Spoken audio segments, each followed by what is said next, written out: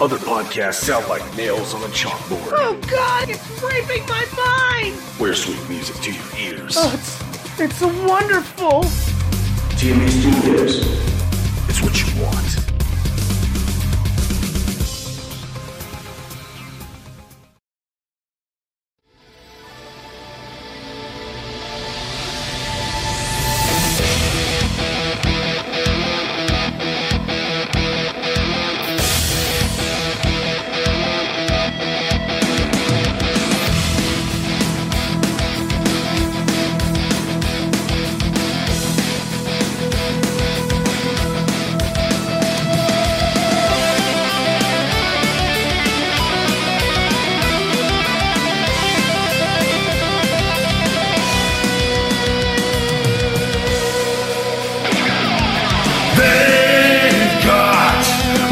The show that you never heard before.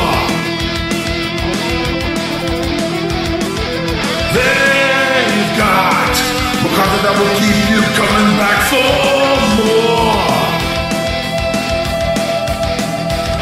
No evil can ever take them down.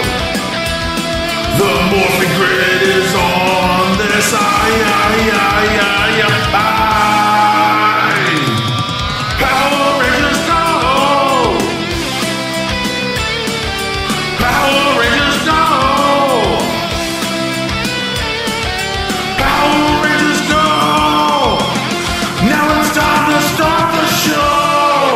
What's up, everyone? It's me, Caleb Stovall, here with another more phenomenal episode of the Mighty Morphin Power Rangers and, of course, the Power Rangers Go podcast. I am your host, as always, Caleb Stovall. Thank you so much for joining me on this edition of Power Rangers Go podcast. And thank you so much for the amazing response we have gotten for the Green with Evil saga that we did.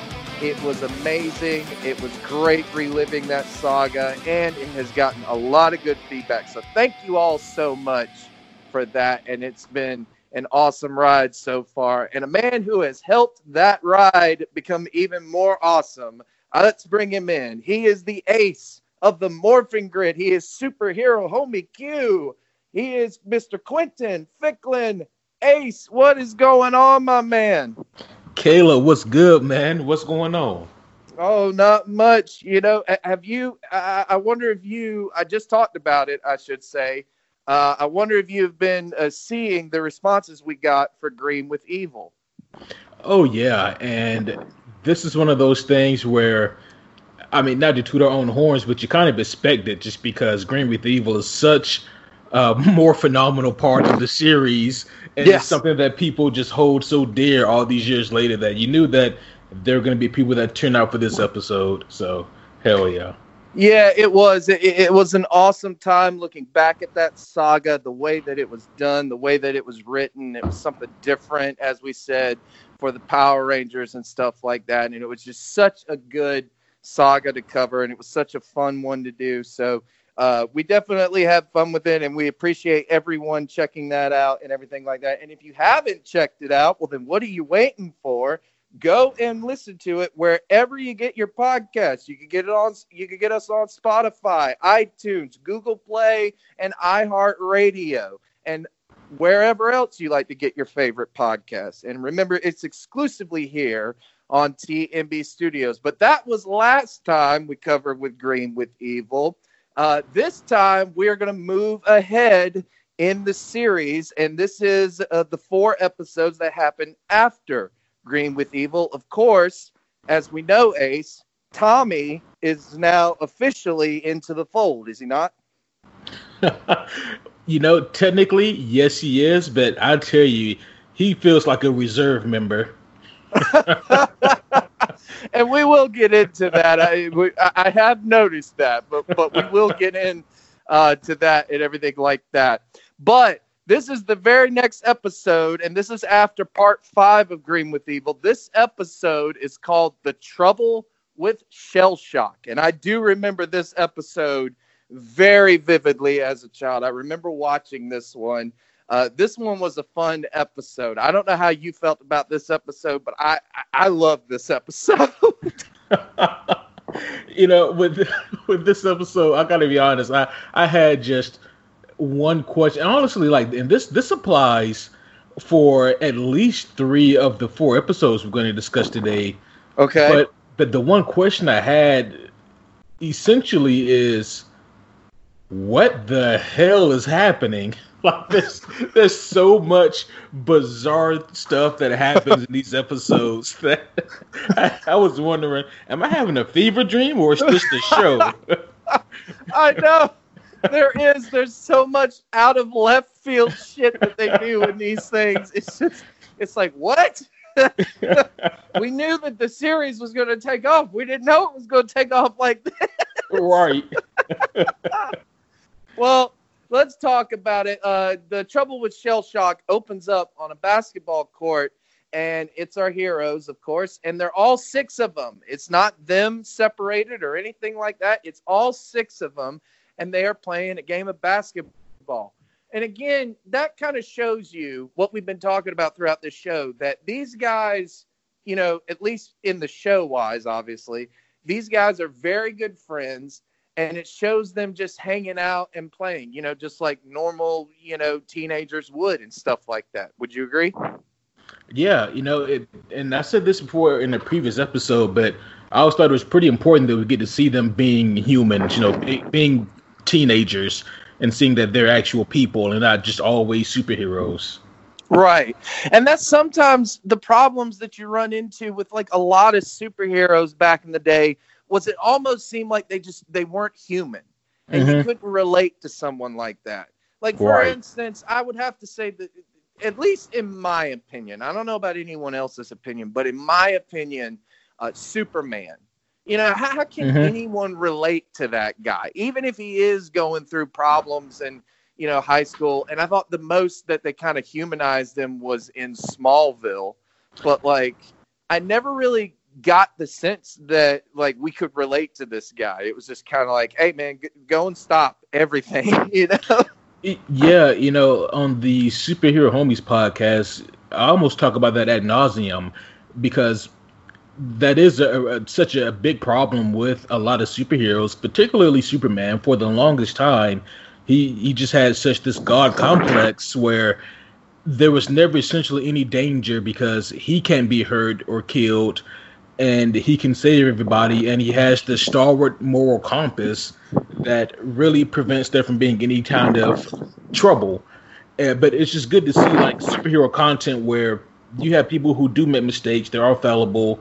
They are human. And here we get to see them being human and not just pretending to be a human. Yeah, absolutely. I think probably one of the biggest examples of that would be Spider-Man.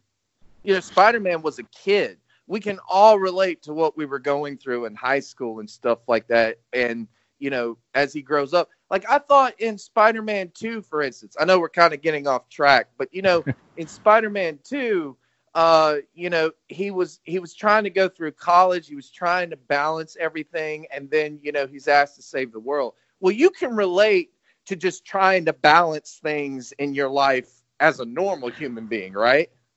Yeah, and I'll say this as a antiquestion to the Superman dilemma that we just spoke about a little while ago, and that is with Spider-Man, he really is just the opposite side of that coin in comparison to Superman because Spider-Man has problems. Spider-Man has to worry about how he's going to pay his rent. Spider-Man has to worry about how do I keep my loved ones safe. Spider-Man has to worry about I can't save everybody, and Spider-Man has to worry about the death of losing loved ones. Like right. Spider-Man, in so many ways, really is just he is more relatable. And I will throw Superman a little bit of bail here. I don't think that people look up to Superman because he's relatable, because he's not. I think that people admire Superman because he represents that kind of hope that they want in their lives more so than who he is as a person. Right.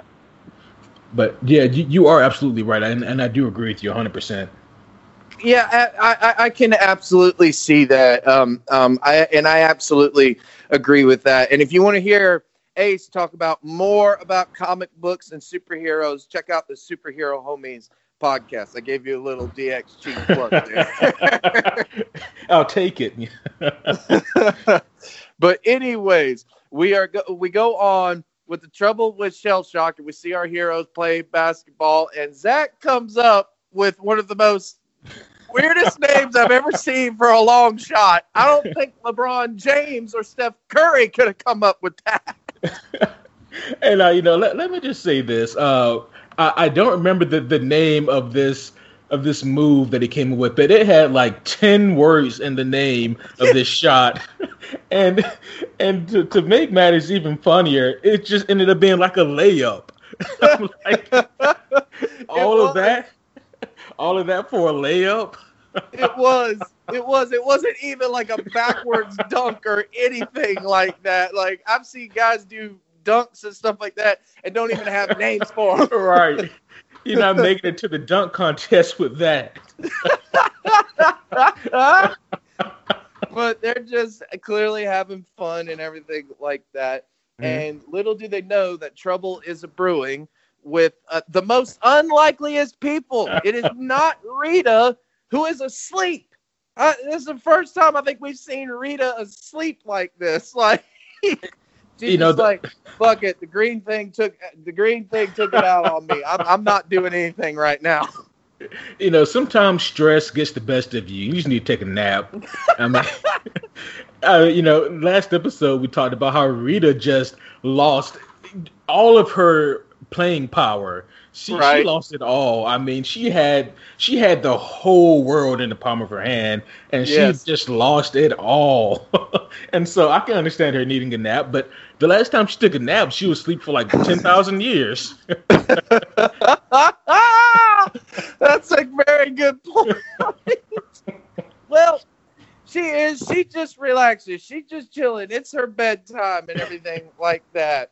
But little does she know that she has some other people that are going to try to do things for her. And it's the most unlikeliest of goons that she has. But it is Squat and Babu. Oh, my Lord. What could they have?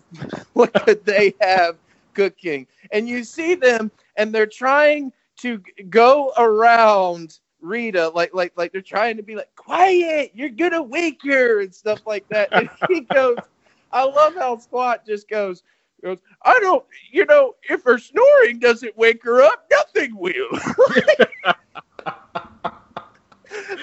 Oh, yes. It's like, oh my God.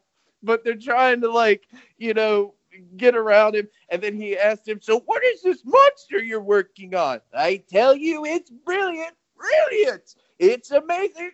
Amazing. You won't believe it until you see it. I don't believe it already.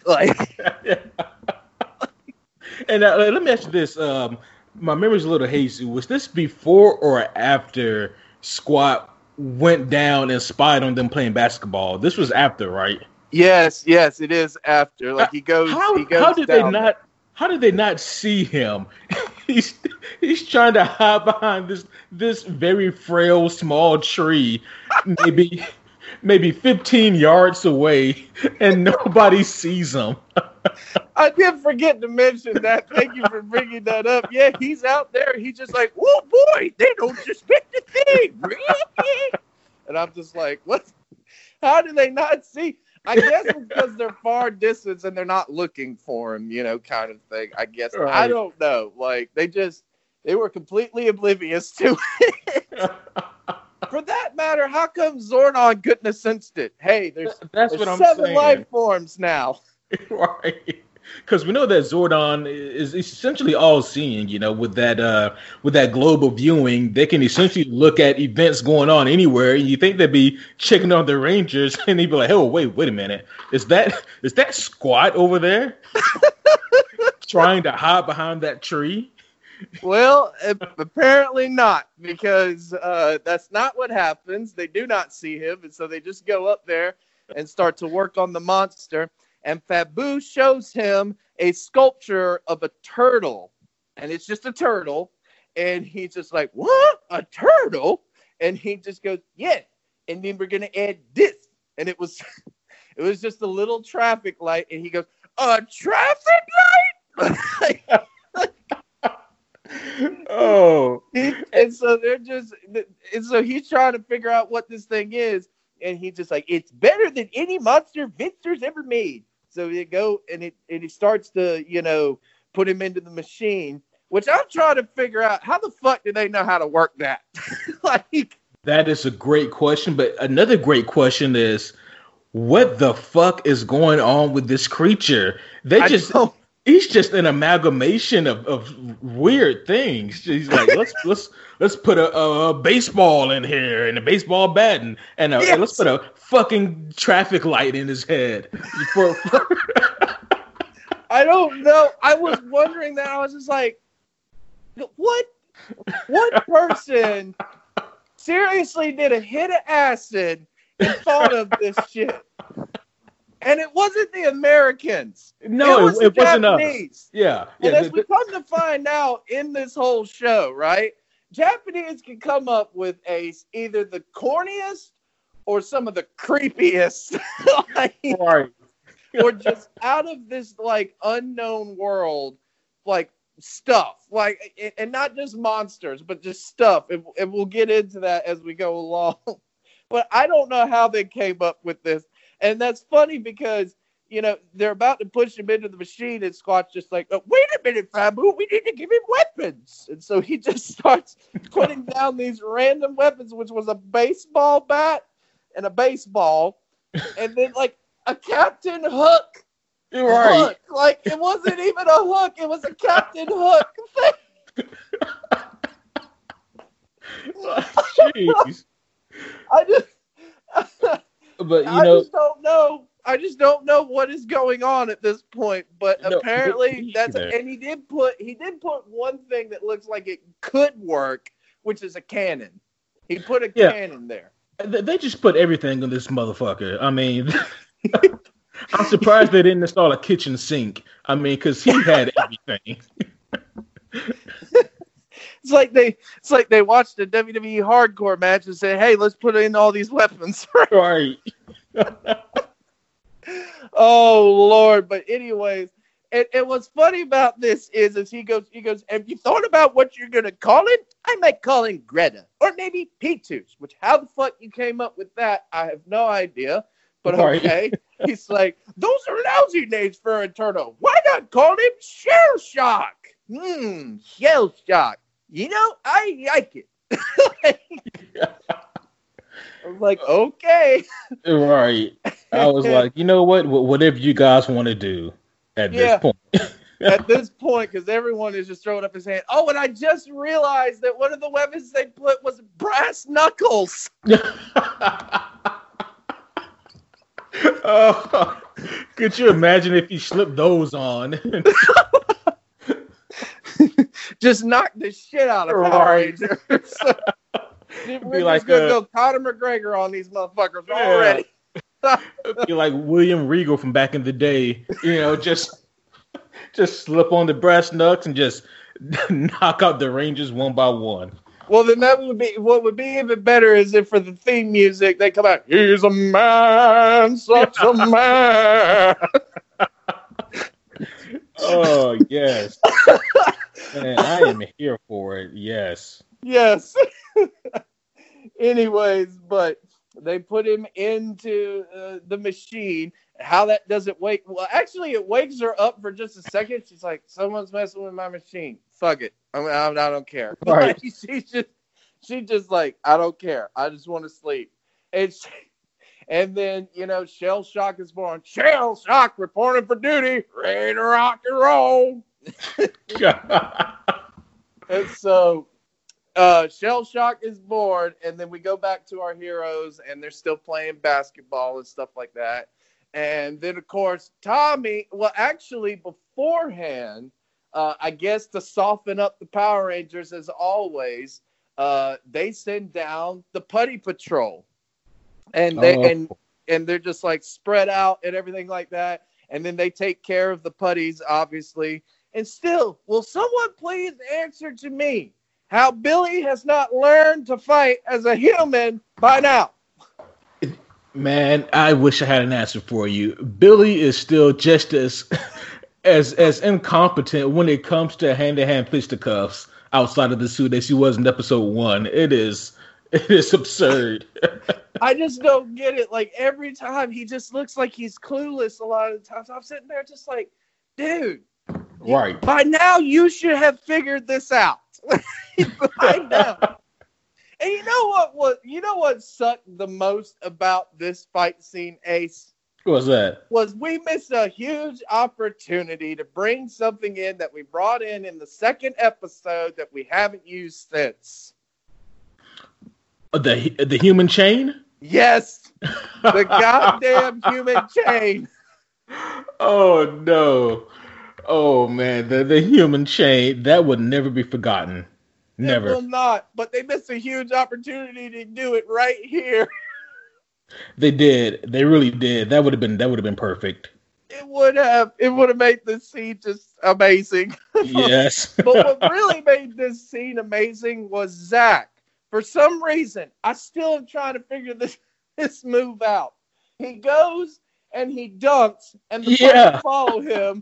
Then everyone else follows them. They're all surrounding the putties, and then they just disappear. They just right. It was like, did he just blow their minds with the dunk, and then they just had to disappear? Like, what happened here? It's like the scene is semi-pro almost. It's just like, what? The ball just went in a downward position this way. Right. Oh. I was wondering that same thing. I don't know. Like, I just was wondering that this whole time. Like, I sat there. I was like, wait a minute. Did that just happen? And it did. It did. Like, maybe we missed something. Or, go ahead. Like, maybe we missed something because, we just see him basically dunk the ball. It's like, was this a pickup game? Like, did you, maybe they were playing a pickup game and then Zach just scored like the winning shot and the putties were like, well, I guess we lost this time. We got to go, fellas. They didn't even bother to fight him. They were like, here, play us in a game of horse. Right. Oh, my God. Anyway, and we see Fabu and Squat, freaking out because they got rid of the putties. But he said, I love it because they just like, tell me, Squat, tell me that did not happen. Okay, I'll tell you it didn't happen, but it did.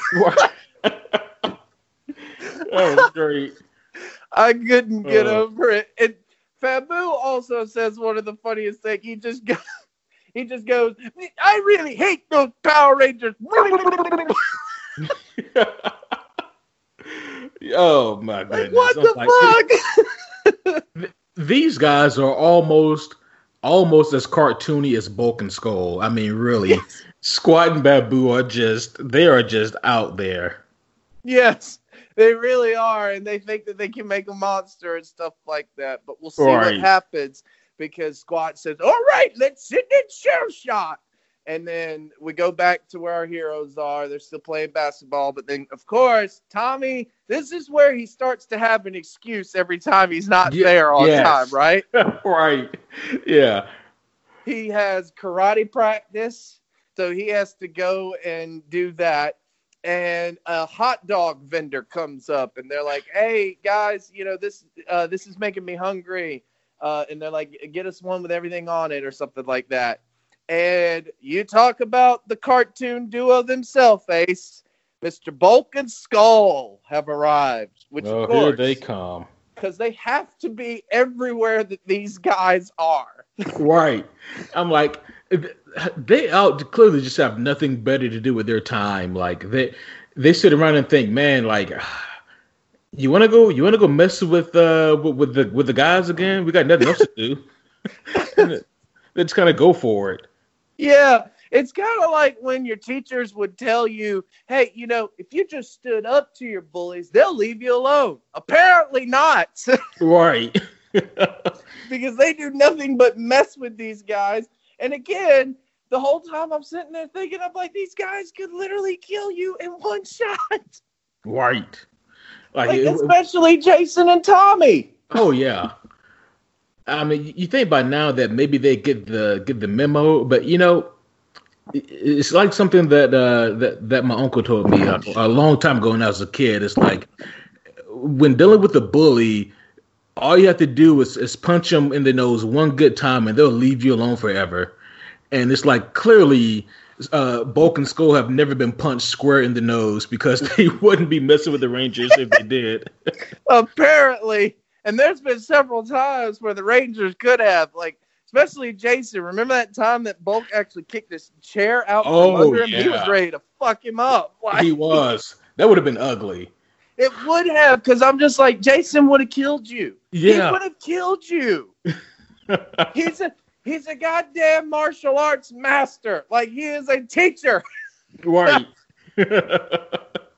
Which, speaking of which, like, I thought that Jason taught the karate class. Yeah, but I guess Tommy does not. Well, I guess he doesn't work for Jason. He works for the other local Yoko down the street. But he's also like the only person in the class. I mean, because of course it takes place at the juice bar, of course. Yeah. And then what was great was you just see him by himself. Right. There's no class or anything. He's just putting on an exhibition, and there are these like girls that are clearly just looking at him like, ooh, right. That man kicks some ass. And dude, now I'll say this too: when they showed Jason David Frank doing his martial arts thing, I'm just like, oh my god, like that is someone you do not want to fuck with. Yeah, I'm like that is just legit training and practice and work right there. Yes, that is. I mean, the technique that he used, it was actually really cool to see that again, because I remember when I first started karate classes. This is like back when I was, really young and stuff like that. I think I was in like elementary school or something like that, and wanted to try it. And I remember like they would teach us, victory, humility, respect, or whatnot. And It was cool to see those moves again here, because I feel like that's been kind of lost along the way. Yeah, I agree.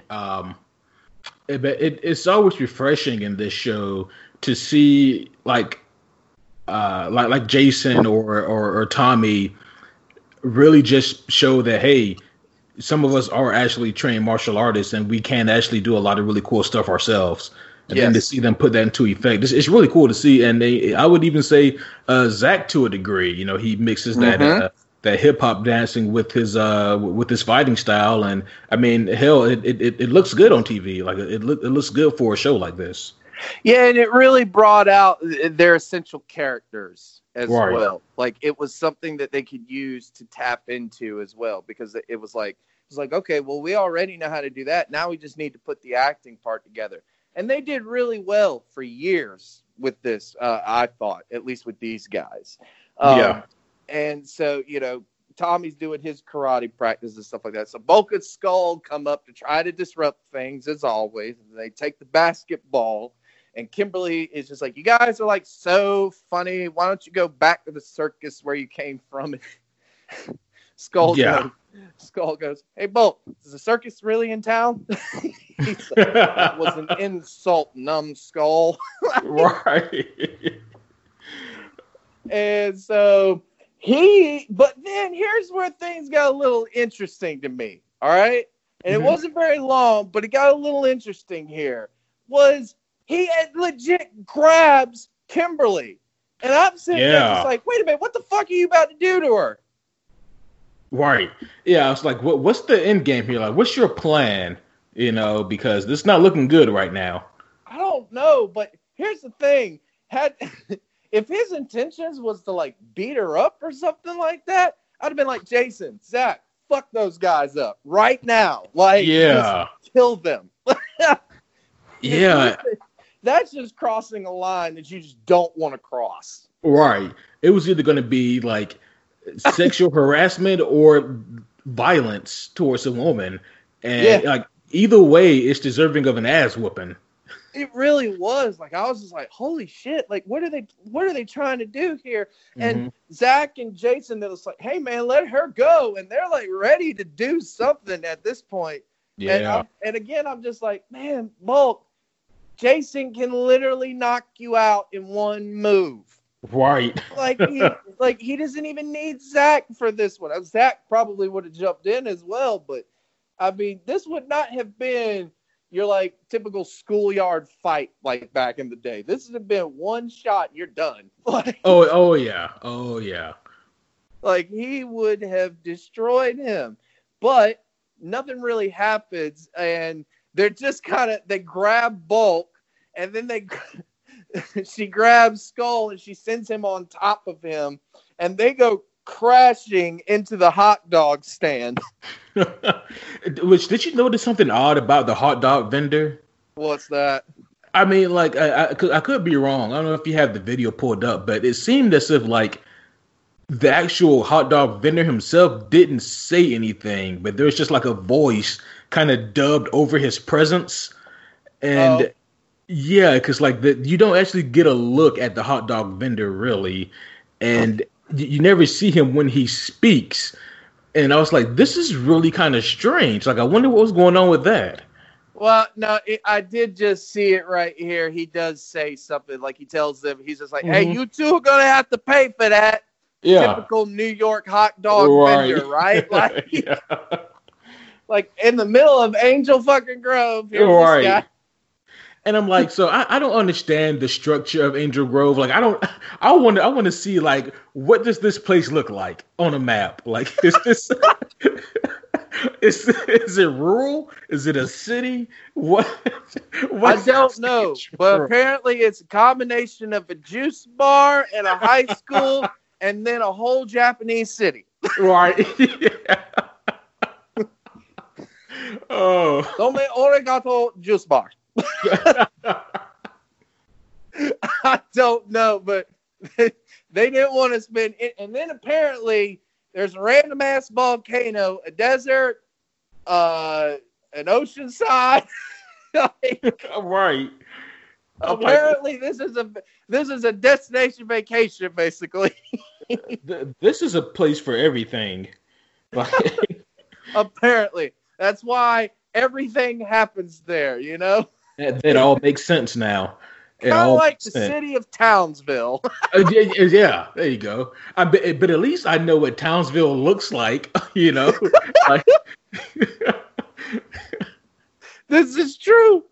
This is true. Oh, Lord, there's just some things that can't be explained, folks. Anyways, and another thing, here comes Squat and Fabu with Shell Shock.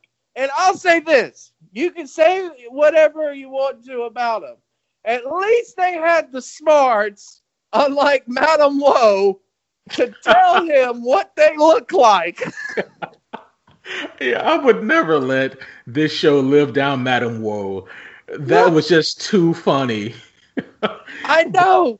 And it was just the most ridiculous thing. How did Rita not tell him who the Power Rangers are? Right. Because every other monster knows exactly who they are somehow. Yeah. But Madame Woe, man, she was just like, oh, this is a human, must be a Power Ranger. Would have been funny if she'd have been dropped like back in the city or something. It just seemed like a bunch of people. She just steals the whole entire city. That's right. Man, look at all these Power Rangers. Hey, wait a minute. Who are those colored guys? Yeah. Who are those different colored guys right there? Oh, shit. That's them. Well, that would have been nice to know. Apparently, like, it just... I don't know, but at least they had the smarts to show Shell Shock, hey, these are your guys. Kill them. And so the basketball goes flying again. This is the second time the basketball went somewhere else, and there was something waiting for him. Right. And Shell Shock uses one of his beams and destroys it, gets the Rangers' attention at that point. And then, of course, it's morphin' time. So let's go into action. And he gives a yellow stoplight Or no, I'm sorry. It's the green. It's the green light. Yeah. It shines it on Trini, and then she's just, oh no, I can't stop. I can't stop moving. What's going on? And I just thought that was corny. What? It was so, like, this episode, like I said earlier, is just so bizarre, from the creation of this weird amalgamation of a creature to his powers. And yeah, he just makes Trini go on a quick jog. It's like she can't stop running. Well, and here's the thing too, right? So we talk about the creation of this monster, and they have to go by what the Super Sentai footage is doing. Because it clearly switches to Super Sentai and everything like that. But, even a Japanese guy, I got to go up to him and be like, how the fuck did you come up with this? And did you see the little baseball thing that he did? Yeah. Yes, the Rangers. Oh. How fast is he able to move? Oh, he must it like 4 or 5 times. Right. See, thankfully, Caleb, what you don't know is that the show was gracious enough to slow it down so that our human eyes could see it. That's what it was. Apparently. But even kids will be like, what the fuck just happened? Right. But he was able to hit all those baseballs at once, apparently. And then he freezes them with his stop rate. Jason moves out of the way, obviously, so he's unaffected right now. But he, they're stopped. They're frozen right now. And then he puts his head back into his shell and comes out with the cannon. I'm not making this stuff up, folks. You can go and watch it for yourself. Out of all the monsters we have seen so far, this one is just one of the weirdest ones. This is such a strange monster. And I can't help but I wish I could have been a fly on the wall when the Super Sentai people were creating this, just so I could see the logic behind it. I don't know if you could find logic in it. I don't know. I want to know who approved it. That's who I want to know. Someone came up with it, but someone had to approve it. And I'm just sitting there just like, okay. Like, they just were like, go with it. I did. This is good for me. Yeah, let's do it. That's good for me. Hey, we can't come up with anything. We came up with a nice gnome, so, we got to go with this. Right. But that's what they came up with, and Jason fights them off for a little bit, and is able to defend them off basically, and they retreat to the Moon Palace and stuff like that. Where Rita still doesn't know about this monster, but for the time being, they've actually done a good job technically, because now they put the Power Rangers at odds right now. Yeah, I mean, there's Trini who's going for a jog. You have Zach, Billy, and Kimberly who are all frozen. You still have the leader to deal with, but I mean, and then there's Tommy who's all doing karate practice because no one bothered to tell him about any of this. Right.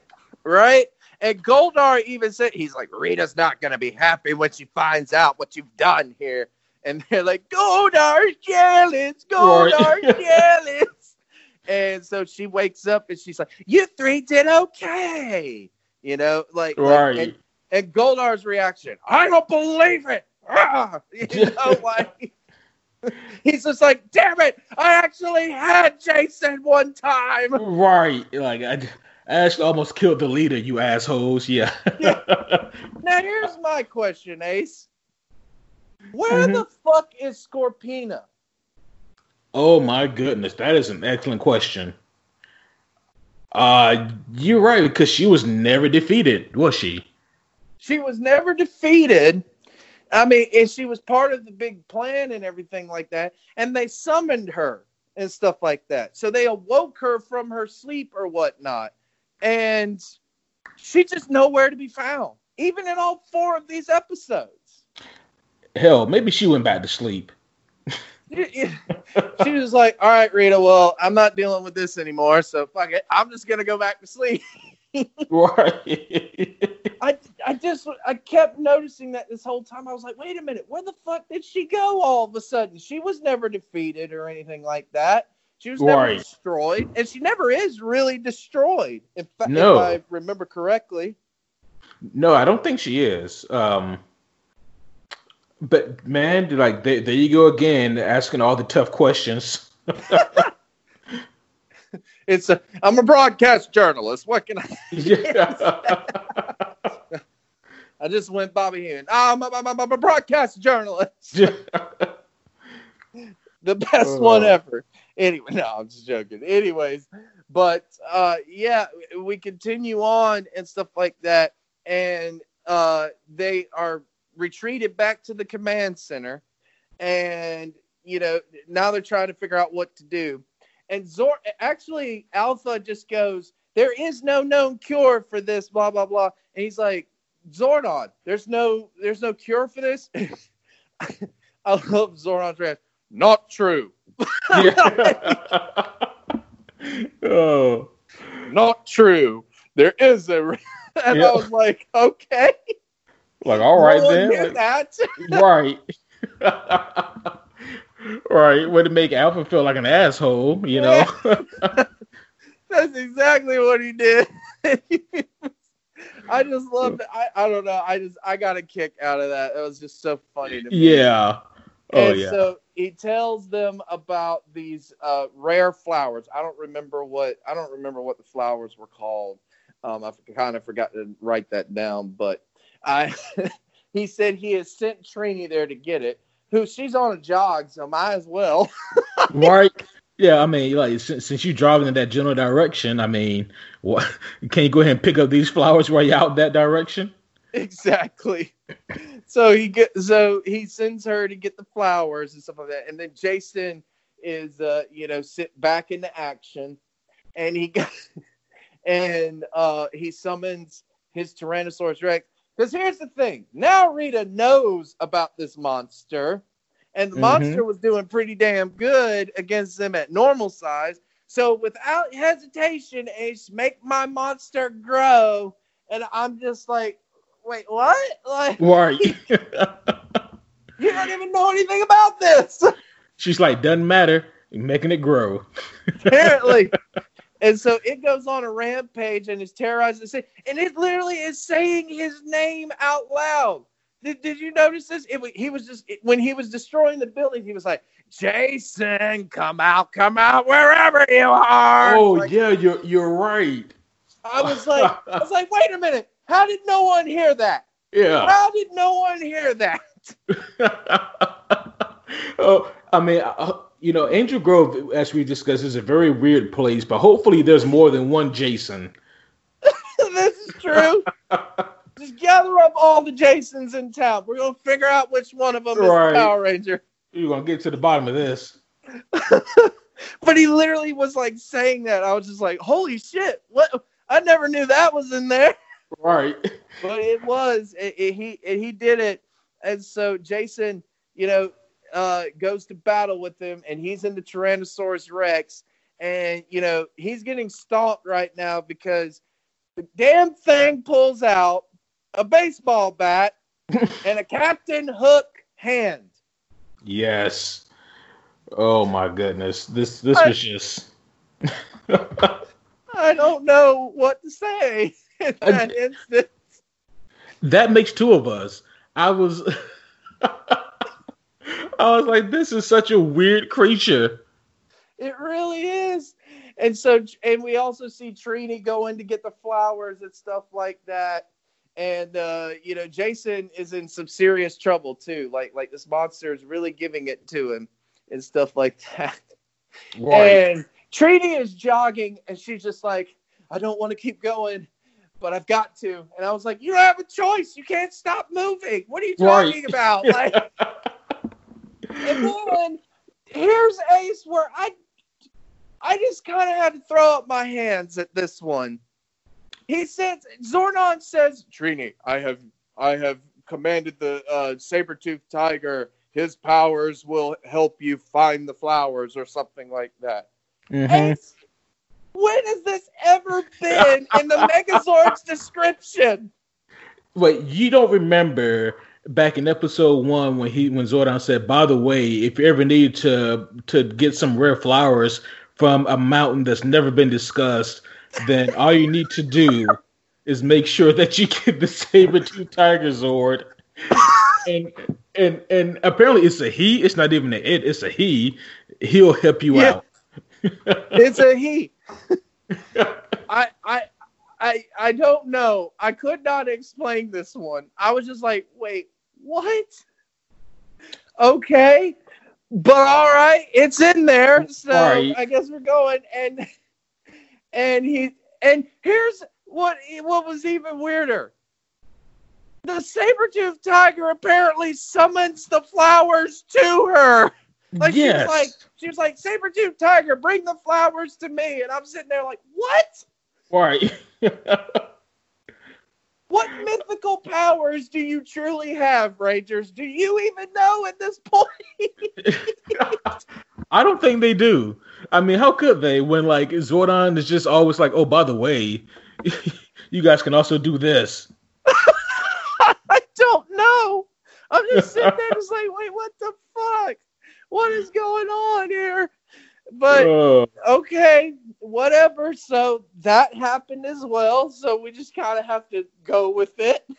Right. And Zordon finally gets Tommy because Jason needs his help and stuff like that. And, you know, Tommy does not like to wear his goddamn communicator, does he? No, he doesn't. And as we're going to discuss in future episodes, this is an ongoing thing. Yes, it really is. Like, he had to go into his bag to hear it. I'm sitting there just like, wait a minute, why is that thing not on your wrist? That's what Billy created it for. Exactly. Like that's why it's shaped like that, so it can fit on your wrist. Like a watch. Like a watch. It doesn't actually tell time. It doesn't have to. Yeah, it tells you when your friends are getting their asses kicked. Yes. But anyways, so he gets the call and he's like, right, I'm on my way. And did you notice, Ace, throughout all 4 of these episodes, he does not say it's morphin' time one time. He does not. No, you're right. It's always, I'm out of here, or I'll be right there. Right. Maybe it's like a hazing process, like an initiation. They're like, you haven't earned the right yet, reserve to say it's morphin' time. You don't get that honor yet. Yeah. So I don't know. I don't know. I just noticed that when I was sitting there, I was like, he does not say it's morphin' time, not one time. No. Or go ahead. No, you go ahead.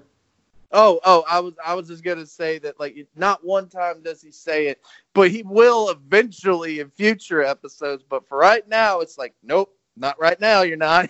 Right. Oh. So anyways, we continue on with the episode and everything like that. And Tommy now is finally morphing into action. He's coming to save Jason, and he summons the Dragon Sword, and he's here to help Jason. And they're fighting off Shell Shock for a minute there, and they look like they've got him for a minute. And he's like, there's something in my eyes. I can't see. I've been blinded. And they're like, all right. And he just turns around, not. He just freezes them with the stop ray. I love that. That was awesome. I don't care what anyone says. I'm like, oh, here he comes with the fake out. I didn't know that Squat and Babu installed that in him. Apparently, they're the only ones that know how to have a monster that talks properly. Mm-hmm. Or somewhat. Like, yeah. Because a lot of Rita's monsters haven't said more than 2 things or something right. at times. Oh. But then they're like, we need Trini. You know, she's the only one that can help with these flowers. And, I don't even know what to say about this next part. She's like, actually, when she runs up, She goes, Jason, Billy, I've got the flowers. I'm like, Billy's frozen. What are you talking about?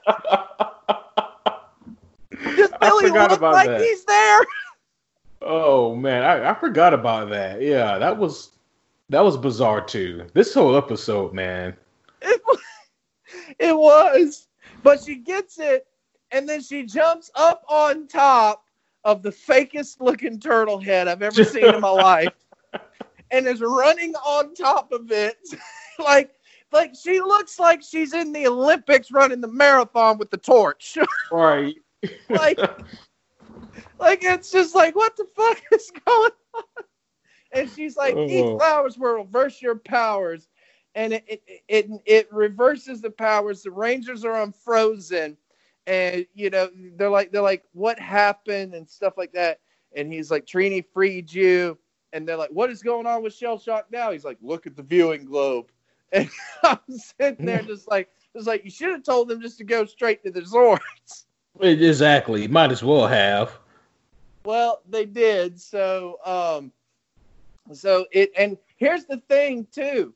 It doesn't take all of the Zords, apparently. It just took the Dragon Zord and the Tyrannosaurus Rex to do the job. Like, yeah. They didn't even need to do anything. They just stood there at the command center. They just stood there at the command center watching the damn thing. They were like, nope, they don't need us. We're good. Like, I'm pretty sure they got this covered, guys. We can just kind of hang back this time. I guess, because that's exactly what happens. The T-Rex and the Dragon Zord defeat Shell Shock, and of course, Rita is pissed. She's like, what made you think you could do the monster? You don't even know what time of day it is. You don't even know what day it is. Oh, and you know, riot act. I guess that, she does have the right to be upset, because she could also say, you guys are wasting my precious resources making this stupid ass turtle monster when I could have been doing something else with it. She could have done something else with it, or maybe she was just like, you woke me up for this. Right. I was dreaming of when things were actually good for me. Oh. But anyway, so they defeat the monster, and we're back on the basketball court where they're still having some fun. And Tommy, bets Zach, hey, how about a point game? And I believe loser buys lunch was the deal. And He's like, all right, let's do it. And so, Zach does his top for my slamma jamma, double whamma, hip hop because you can't stop me. I don't know what he said, but it was something like that. But he defeats Tommy, and he's like, waiter, he'll take the check. Right. But then Billy goes, care to double your odds? And goddamn Billy. And I love Zach. He's just like, Billy, I just couldn't punish a guy like you. I just couldn't. Right. Because you wouldn't expect it, not from Billy. No, and he says loser buys lunch for two. He's like, you sure? He's like, absolutely. He's like, all right, let's do it. So he steals the ball away from him with no problem whatsoever. Like he just goes, nah. Like he takes the ball away from him. And then he comes up with words I'm not even going to try to pronounce in this thing. No. And he dunks the basketball. Yeah. What hidden talents does this man have? Or more like, what hidden talents does he not have? We've seen him a few episodes ago, bust out some crazy dance moves out of nowhere. We've seen him invent just the craziest inventions, and he's done so much that I'm not surprised at all that he can dunk a basketball. I'm like, Billy can probably do some of everything. Apparently, because even Zach just goes, good one, Billy. So and that was the end I love this episode, but it's also bizarre as fuck. I'll admit it, but I thought it was also just so much fun. It was a lot of fun, but man, this was bizarre even by Power Ranger standards.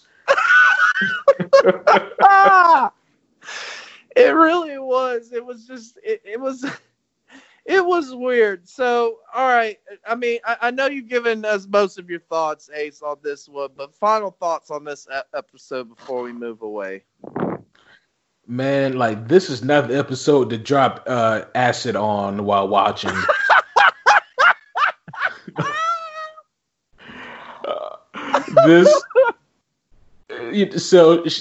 Shell Shocked is still like a very fun episode, but all jokes aside, I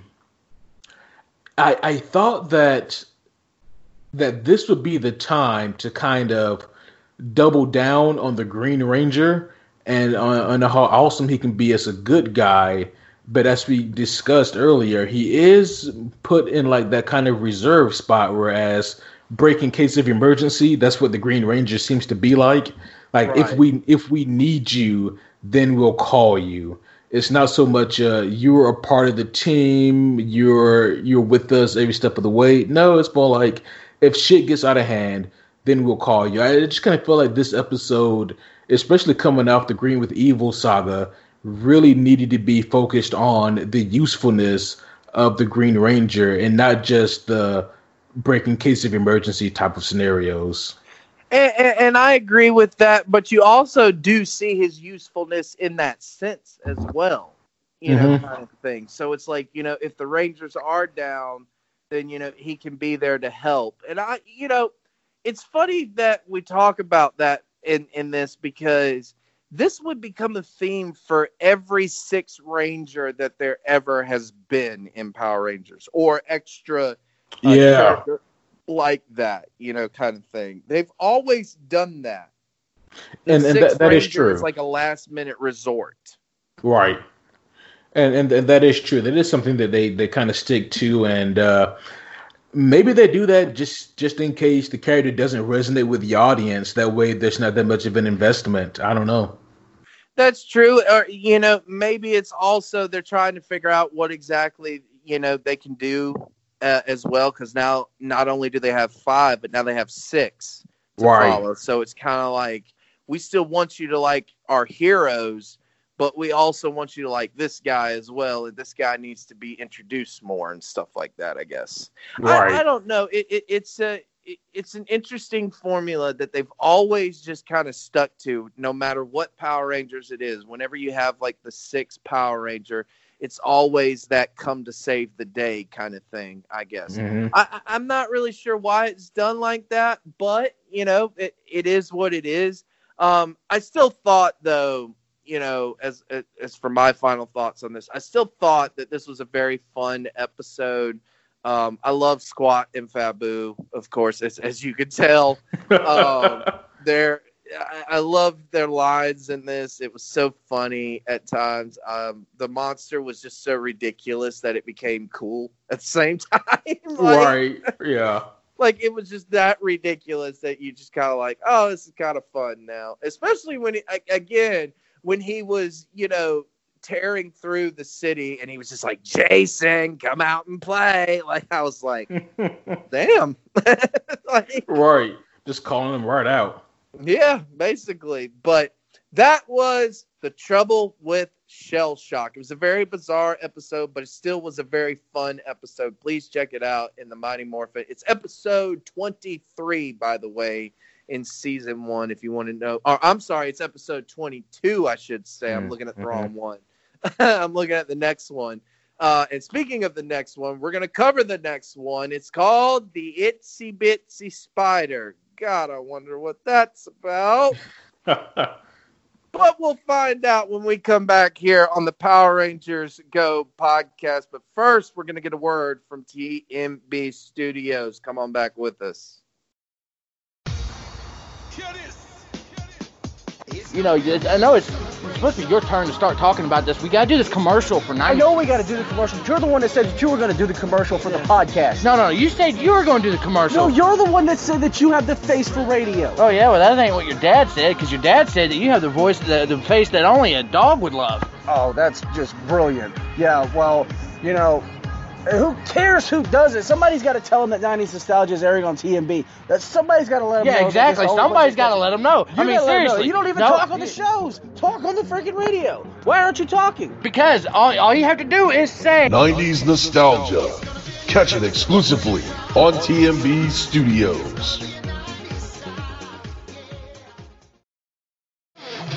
You're currently locked in to Power Rangers Go on TMB Studios. All right, we are back here on the Power Rangers Go podcast. I, of course, am Caleb Stovall, and he is the ace of the Morphin Grid, born out of the Power Eggs himself, Mr. Quentin Picklin. That is me. Zordon still owes me a lot of back child support. Still waiting on that. We'll see what happens. Prepared for that, but okay. This is true. And hey, Zordon can answer, not true. Yeah. As I'm sure he'll try. I'm sure he will. Right. You two are going to end up on Maury. Yep. He, 18 years, he owes me at least that much. Zordon, you are the father.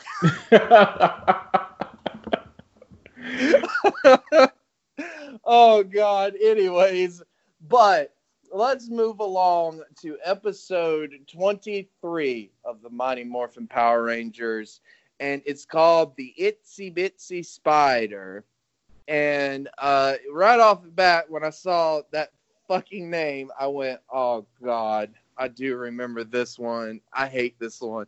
And I mostly just hate the beginning of it. Mm-hmm. And we'll get into why. But it starts off with them at oh my God, Ace, where are they? Yeah, I'd be damned if they're not in school. They're in school. There's actually kids attending school there. Like, who would have thought? Like, man, they must have splurged for this episode. I was just like, oh my God, we're actually starting in a hallway. Which right. I was starting this fucking hallway. And it shows Billy and Trini trying to get everyone to sign a petition. And I'm sitting there just like, oh my God, if this had been done in like high school when I was going to high school, we'd have made fun of them. Like, this is. Oh, yeah. Absolutely. Like, I would not have put myself out there like that. But then again, it's these guys, and they do it all the time, apparently. Yeah. And so they're trying to save this statue, and this statue is wanting to be torn down by the I guess by the city, and it's to make room for some stuff. I guess I'm not really sure. Like, I wasn't really sure of the reason that they wanted to tear it down or whatnot, but they wanted to tear it down, and it's supposed to keep bad bugs away from you and show you why there's good in bugs. Yeah, right. And that's just my opinion, folks. but then again, of course, you have Bulk and Skull there, and they take a bucket of cockroaches and just fling them on people. And even as I see it right now, I'm just, I don't know about you, but the hair on the back of my neck was standing up, Ace. For me, it's like, oh yeah, the roaches are gross, but I'm a lot like Zach in the regards of keep that goddamn spider away from me. Well, yes, I would be too, but that's not what happens. Yeah, that spider gets on top of his shoulder, and I'm turning away right now from the damn screen. I'm just like, oh my God, like I probably had nightmares as a kid about that. I was like, let me tell you. His reaction to it, he's just like, get up.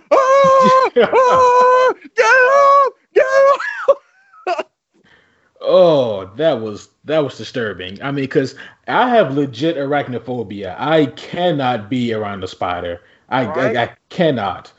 And I could not imagine filming this scene. I can't imagine being Zach and having to have a actual spider of that size, especially placed on my show. No way. I can't even think about it. Yeah, and it looked like every time, it looked like the spider would get closer and closer to his face. Yeah. Like, it was, like, right on his neck. And I was just like, oh, my God. Like, get it away. Get it away. Like, right. And he's like, and Tommy comes over, and he's like, I got it. And he misses it. Like, the spider jumps away, which I want to know where the fuck that thing went. You're right. That's what I want to know. We need resolution for that, because that is terrifying. It is. It was more terrifying than any monster that we have seen so far. Absolutely. Yeah. Like, I was afraid of that tiny ass spider more than I was any other spider. And we're going to get into that and everything like that. But yeah, he goes and he like, it's like Trinity's trying to get it off of him too. And he's just like, I got it. And he misses it. And he hits Zach in the shoulder, and I was just like, "Oh my God, I bet that hurt like shit." Like, right. And also, like, you know, if I were Zach, I'd be happy that the spider moved, because I don't think I want a giant smushed spider on my shoulder. Oh, I know, especially if the damn thing's pregnant. Right? Oh, see, now you just sent shivers down my spine. I know, but that's what I was thinking. I was just like, what if this was a pregnant ass spider? Oh. And those things have like millions of babies. Oh, I would have stripped butt ass naked if that happened. Just, I couldn't do it. I'd have been, if that had happened to me in high school, I'd have just been like, you know what? Fuck you all. You're about to learn what a male genitalia looks like. You're about to learn, because I'm about to strip, because I'm getting all my clothes off, and if there's any bugs on me, I'm just going to go and jump in the fire or something like that. Yeah. Like, I'm going to go straight to the cafeteria and just burn myself. Absolutely. That's the only way to be sure. I'm doing this for all of you cretins.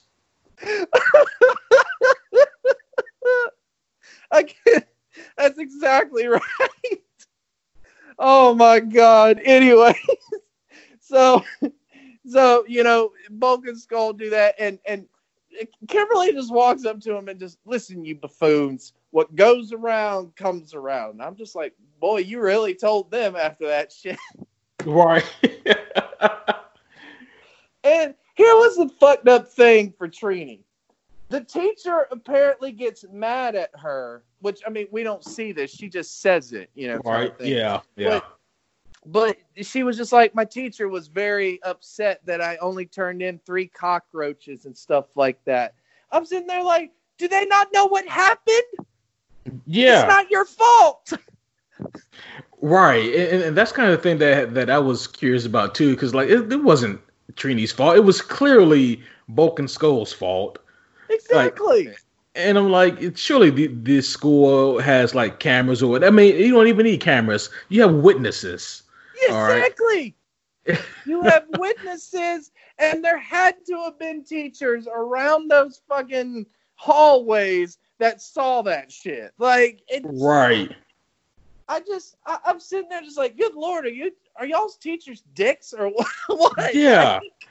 Well, I mean, like, it wasn't your fault. Yeah, it wasn't your fault. But also, like, even the principal has been like a little weird at times, always blaming stuff on the Rangers. So who knows?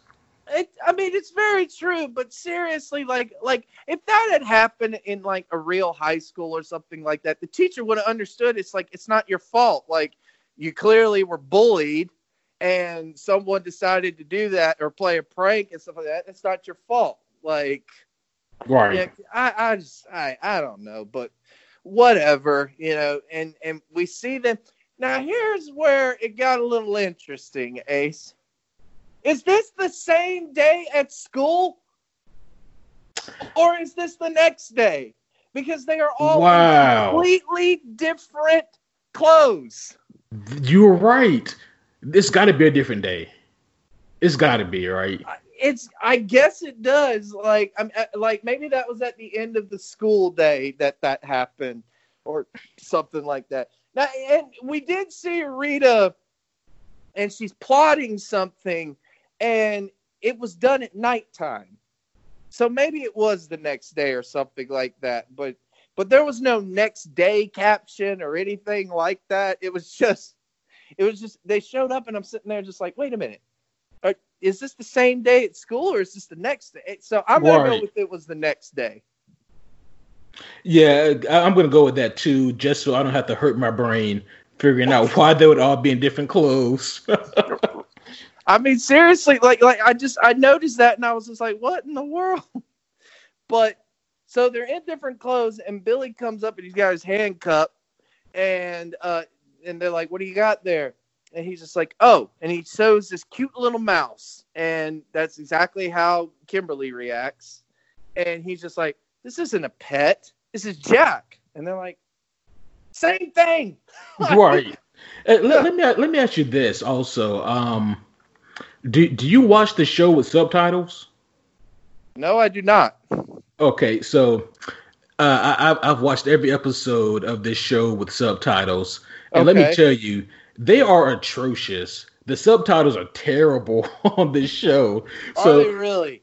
Yeah. So here's one, for example. There's about a 50% chance that the subtitles will spell Zordon, Zordan, Zordan.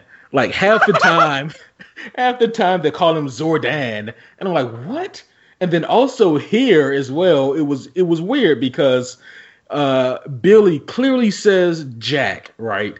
The mouse's name is Jack, and at the end of the scene, he says it again after the stunt with Bulk and Skull when he gets the mouse back.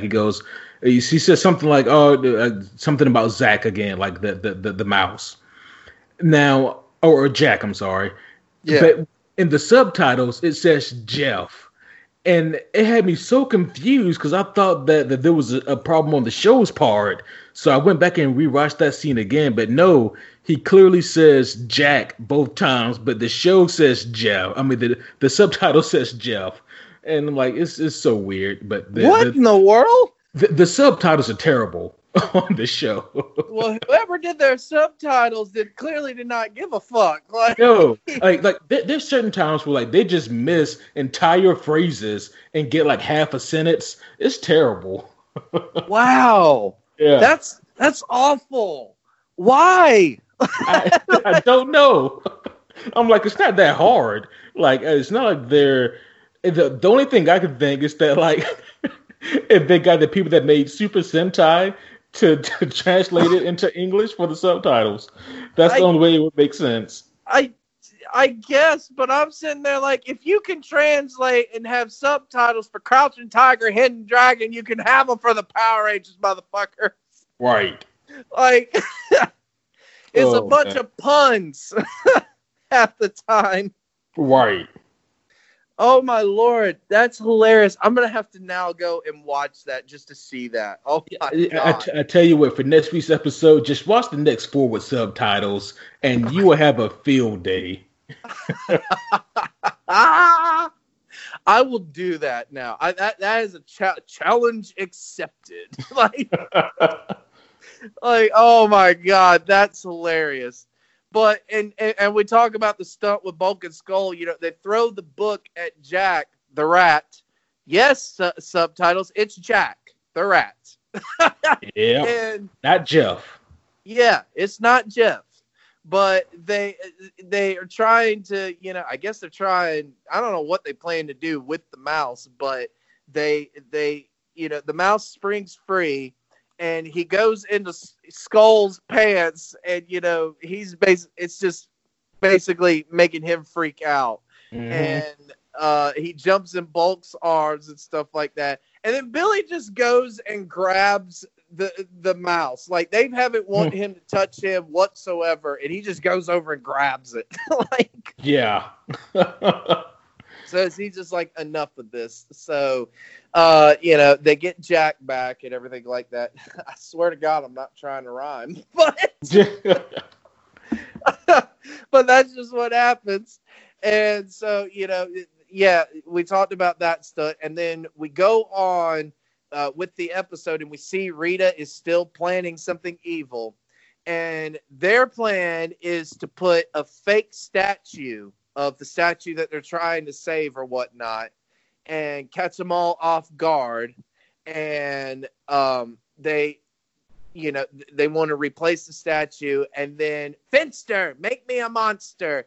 And oh my God, Ace, it is a giant fucking spider. Did they have to do this to me? I mean, did they really? I was just about to say, like, I'm just like, I bet you saw that and we're just like, God, like. I was like, why? Why? I mean, really, guys? Come on. I've often joked about this. I said, if the end of the world, like if we had giant spiders attacking the city like I've seen in movies, I'm just going to go ahead and just take myself out of the equation right there. I'm just going to be like, you know what? It's the end of the world. Bye. Like, right. I'm not dealing with that.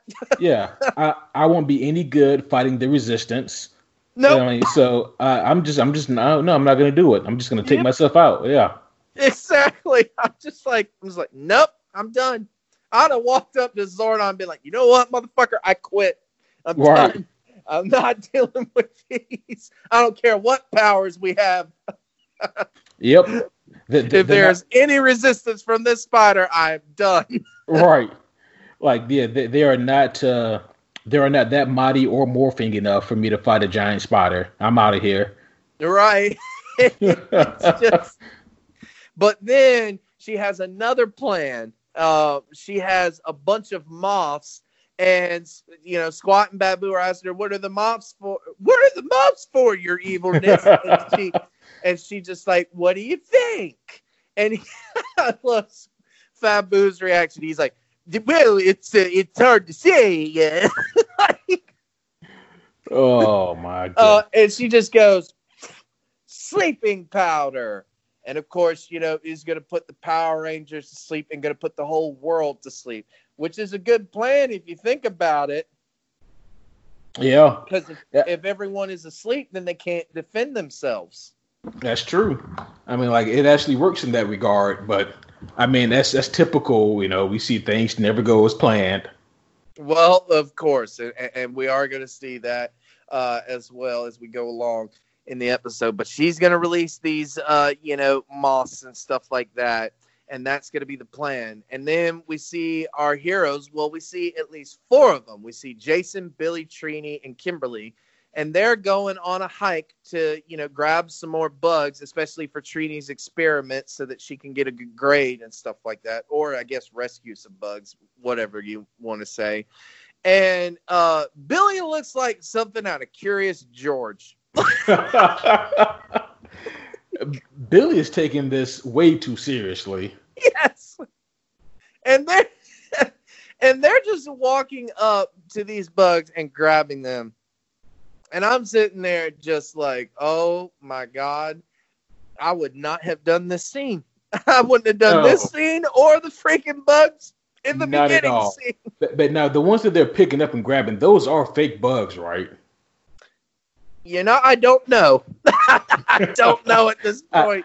I think they were because the bugs never moved, and if you look at them closely, it's like I think that's a fake bug. Yeah, it might have been. But now that giant tarantula at the beginning, that was a real fucking spider. There was no way to CGI that back in the day. And that's exactly what I would have told the directors. I'd have been like, motherfucker, you ever heard of this thing called CGI where you're using it? Right. Have you, not to get off topic, have you ever seen that movie called Arachnophobia? No, I haven't, actually. You haven't? No. Okay, maybe you shouldn't. I watched the movie when I was a kid. I think it came out in the mid-90s. Okay. But it's essentially this movie about this family that moves into this new house. But it is infested with spiders. And, oh, God. Yeah, and there's like one main spider that's like I guess we call the queen, who's like laying a bunch of eggs, and what's interesting is that like most of the spiders used, because there were hundreds, most of them were actually real spiders in that movie. But like the big ass queen, there were two spiders used. One was an actual real spider, but one was animatronic, and it was fucking terrifying because like the actor, I forget who was the star, but he talked about how he had to learn how to work with an actual spider on set, because like the spider would get moody or it would have emotions. If he freaked out and hit it, he had to apologize for like feeding it bugs or some shit. I'm like, there's no fucking way I could be in that movie. I could not do it. They couldn't even pay me $10 million to be in that damn thing. I mean, because it was literally like the size of my hand. Like that's how big the main spider was in this movie. Well, and there seems like it had to crawl up him slowly, and I'm like, there's no way. Oh my God. So there's a reason I never saw this movie and will probably never watch that movie. I didn't even see Eight-Legged Freaks, okay? I forgot about that. I didn't even see that movie, so fuck off with a bunch of real spiders crawling. Oh my God. I'm like, I can't even sit in my chair now. I'm just like, fuck. I'm going to send you a link to it after we're done here. Oh God, I will not pull it up. Although I don't know. But anyways, that's hilarious. Anyways, so they're still, searching for bugs and everything. And then Rita sends the putty patrol, of course, and they're fighting off the putties and stuff like that. And what's interesting about this, before they start fighting the putties, they're like, where is Zach and Tommy? And Tommy had to go do karate practice or something like that, as always. And Zach is teaching a hip-hop keto class, which they were kind of making fun of his, phobia of bugs. And I'm just like, fuck y'all. I'd have made it known I'm a bitch when it comes to that. Like, oh, yeah. Like, there's no way in hell. And so they're giving him a little grief, but then they're like, come on, he has a hip-hop keto class, which he's teaching his style of hip-hop to students and stuff like that. Because, of course, everybody needs money. So I wonder if he charged for those. I mean, that's an excellent question. And I'm like, there's so many questions I always have about Angel Grove that I know won't be answered, but they're still fun to think about. Like, where are all the adults for this class happening? Like, where are the parents at here? If you look at this scene coming up in today's climate, it does not look good. No. Like a bunch of kids unsupervised with like somewhat an adult, and then all the kids just basically getting drugged and falling asleep. Like this it's not a good look. And they're out in the middle of nowhere too. Yeah, out in the middle of nowhere. It is not a good look. It's not. But apparently none of them thought any better or something like I don't know. Again, there's just questions that even I don't have the answers to. Right. On this. Zordon himself doesn't have answers to that.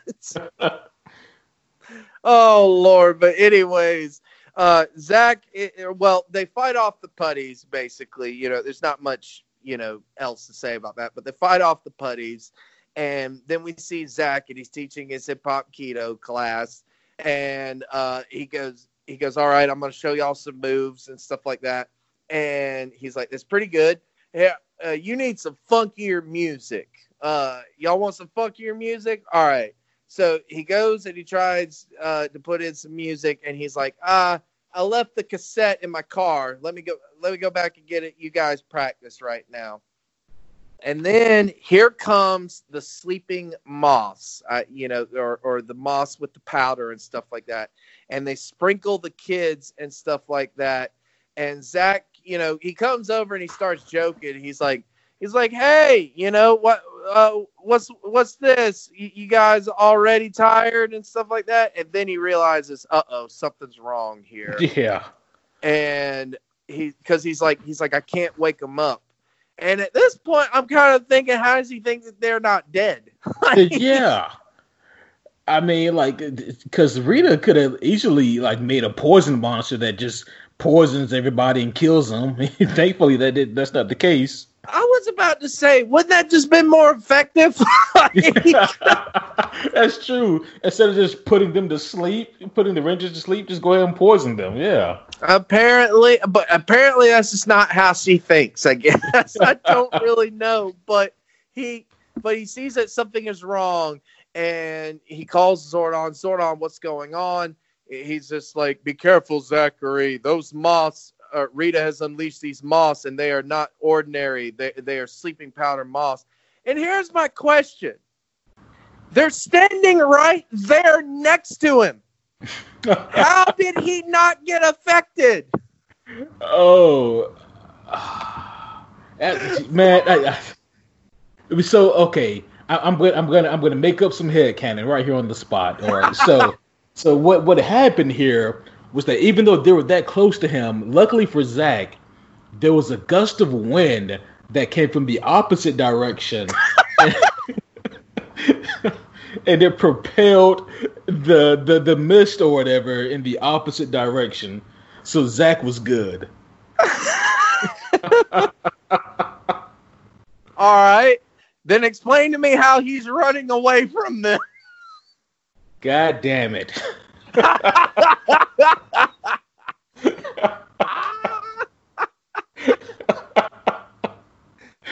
Oh, nothing, right? Nothing.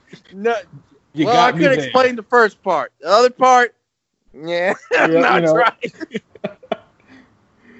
But he's running away from them, and he's just like, that statue was supposed to protect you from bad bugs and stuff like that, which I was sitting there just like, yeah, but these are not ordinary bugs, but okay. And so he goes to the statue, and he's like, oh, man, that thing is crawling with those things. And he's like, wait a minute, that's not the real statue. The statue's got flowers on his head. That's got snakes. And he's just like, Rita sent this or something. Mm-hmm. And he morphs. Mastodon, and he's like, all right, I'm gonna find out what this is all about. And he shoots the thing, which here's what was interesting about this. It switches, it goes to Super Sentai footage, and then it switches to American footage for like 2 seconds. And I'm sitting there just like, wait, what the fuck? Why did you even need the American footage? That's a good point. It's like that was maybe like a waste of money. You guys could have shot another hallway scene for that kind of money. You could have, but they didn't.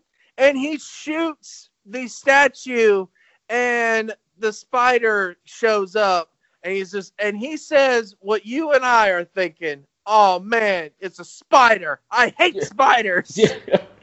I was like, say it again, Zach. I'm right there with you. Exactly. Like, he spoke for the both of us. And then Goldar comes down, and he's fighting off these two things. And so, obviously, he's in trouble. Like Goldar and a big giant spider, even I would be shitting myself at that point. I'd just be like, man, yeah, I'm down on this one, guys. Does Goldar have, like, a personal problem with Zach in particular? Because with the exception of Jason, Zach is the only person who ever fights this motherfucker one-on-one. This is true. This is true. I don't know. Maybe it was that way in the Super Sentai footage, and he had a personal grudge against Zach. I don't know. But that's a good point, and I never thought of that, but it's true. You only see him fighting like Jason and Zach, basically, this whole show. Like, he never really attacks the other Rangers. No. So, I don't know. That's another question that we just can't answer. But, Zach is in trouble. So the guys are, in that little field or whatnot, and they're still fighting bugs. And I love how the communicator goes off, and Jason just throws his bucket down. Right. Like, if there's a couple of bugs in there, they just got shook the fuck up. Exactly. Like, fuck these bugs. Time to go to work. Exactly. Like, and they're like, and that's exactly what they do. And it's just like always, it doesn't matter what they're doing. They immediately drop everything without hesitation. There's never once a hesitation on any of their parts when it comes to monsters. Right. And it's good that they're never doing anything like feeding baby kittens because, for them to drop to do something like that. But yeah, I mean, they're always ready to go to work. I can see them holding a cat. Like, right. Just drop him out of nowhere. Right. And oh, man, my bad. Yeah. Cat's got 9 lives. It's okay. That's true. And anyways, so we see them, and they go to help Zach, and the spider catches them all in a web and shit like that. And it's hard for them to move. And at that point, I would just be like, I give up. I'm done at this point. Yeah. But Zach jumps up and blasts the motherfuckers. He literally blasts the shit out of that spider and Goldar. Did you see that? Like that to me, it was awesome. Yeah, no, that was a cool moment because he just kind of like, I mean, he had to be moving super fast in order to pull that maneuver off, but it was super cool to see.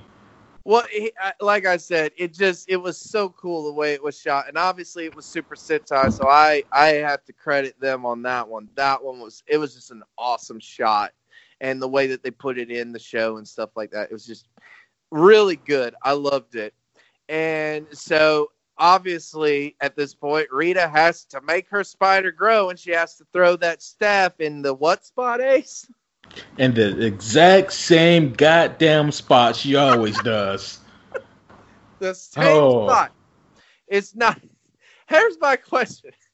How far away is that spot from the monster? Here's another question. How do we know that spot is on planet Earth? Well, the staff is coming towards Earth, so I think we're supposed to assume that, I guess.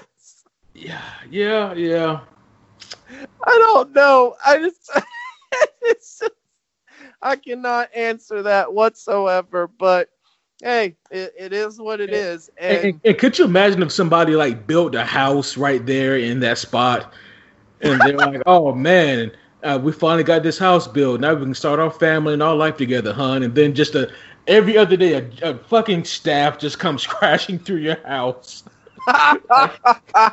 This is bullshit. No wonder the real estate was so cheap here. Yeah. Hey, we want our money back. Not too late. We already sold it. This is considered an act of God. It's not covered by our insurance.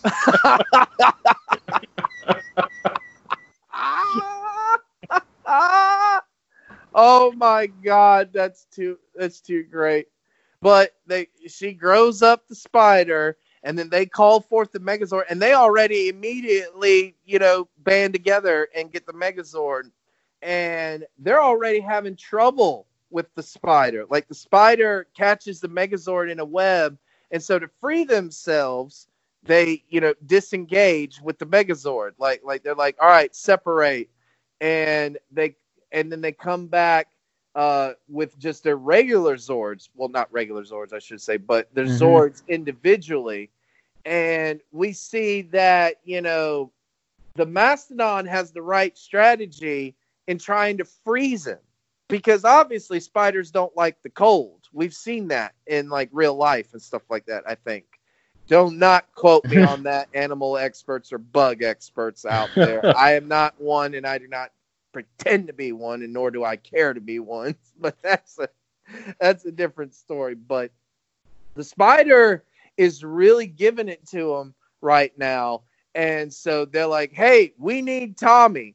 And I thought Tommy said that he was going to do karate practice. Where the fuck is he? Where is he fighting in this little field? Where is he? Man, like I said before, Angel Grove is everything. Is if someone asked you, Caleb, so is Angel Grove, is it a city? Is it a rural place? Is it a countryside? Is it suburban? The answer is yes. Yes. And they're like, well, is there more detail? No. There's nothing more that needs to be said. It is every vacation destination in America all in one. Exactly. And the only thing to do in this place is to go to the juice bar. Yep. Yes, there's a lot of high-rise buildings. There's a lot of open space. There's a lot of everything. But the juice bar, though, you're not going to be able to top the juice bar. Nope. That's the number one spot in all of Angel Grove. But again, Tommy is out just somewhere in this random ass field, and he has a sword, and he's practicing karate, which I'm sitting there just like, oh my God, have Bulk and Skull right now try to come up and mess with him. Right. He's got a fucking sword. Like a legit samurai sword. And also something else we forgot to mention was that during the Green with Evil saga, Tommy blasted their feet with a telekinetic green energy that made them jump into a dumpster, and they saw his eyes glow green, and it's like, why would you ever fuck with this guy after seeing him do that? Because they have a one-track mind, apparently. They just don't remember what they did the day before or something like that. I don't know. And I still try to figure that out. But they call for Tommy and because they need his help and everything like that. And he shows up in the nick of time. And then finally, the Zord I've been waiting for to see do some damage, the Mega Dragon Sword is formed. Yes. This still, to this day, is one of the coolest fucking swords of all time. It's awesome. I mean, it's just absolutely cool to see all these years later, and these Zords, man, are still just so breathtaking to me. I'm sure that a lot of it for me has to do with nostalgia, but also just the design of it and just the scope and the magnitude of what these things are. I mean, they're great. You know how a lot of people, I don't know if you grew up watching these movies, but how fans of the old school Godzilla movies have such a reverence and respect for those movies. Right. Whereas, me personally, with those old Godzilla movies, I just kind of scoff at them and think they're kind of silly or whatnot. But I understand where those fans of Godzilla are coming from, because I feel that same way about Power Rangers and with the Zords. There's such a reverence and such magnitude to these things that you can't help but just be in awe of them, even though it's just a guy in an outfit or whatever. But still, there's just something so grand about the whole thing that you just can't help but be in awe. Yeah, I agree completely. And they made a shit ton of money off of the toys. They made a shit ton of money off of me and my parents buying these toys. Yes. That's exactly what I was going to say. I had every single Power Rangers toy you could think of. If it was a Power Rangers toy, I had it. And, had I kept them in boxes, I would probably be a millionaire today for them. But, yeah, they got played every single day. And I loved it. And especially when I got to make the Dragon Megazord. And here was the thing, too. It was one of those toys that when you got it, it was exactly like the show. Like, it came together exactly like in the show. There wasn't any shortcuts or anything like that. Like you literally felt like you were the Megazord kind of thing. And that's really important. And not to get too far off topic, but the structural integrity or the quality of those toys were really important, because if they were just the cheap hollowed out plastic with the paint chips on them, or just like stickers that peel off, it wouldn't mean as much. I mean, because it would devalue the way that a kid would look at the Megazord if the toys were just these cheap things.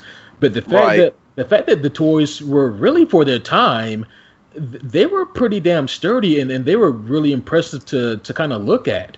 So yeah, they really were. Yeah, it just kind of helps you all the more connect with these characters with those Zords.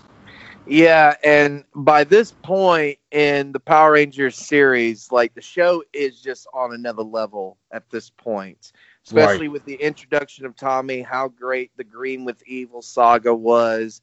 And then these episodes that are bizarre at times, but it's still, you know, as a child, you didn't care. You didn't care about all that stuff. It was just amazing every time you watched it. And then you would turn it off, you know, after it was done, and then you would go play with the toys. So it was just like it was like a never-ending thing of Power Rangers, basically, and that's just what made the show just so great.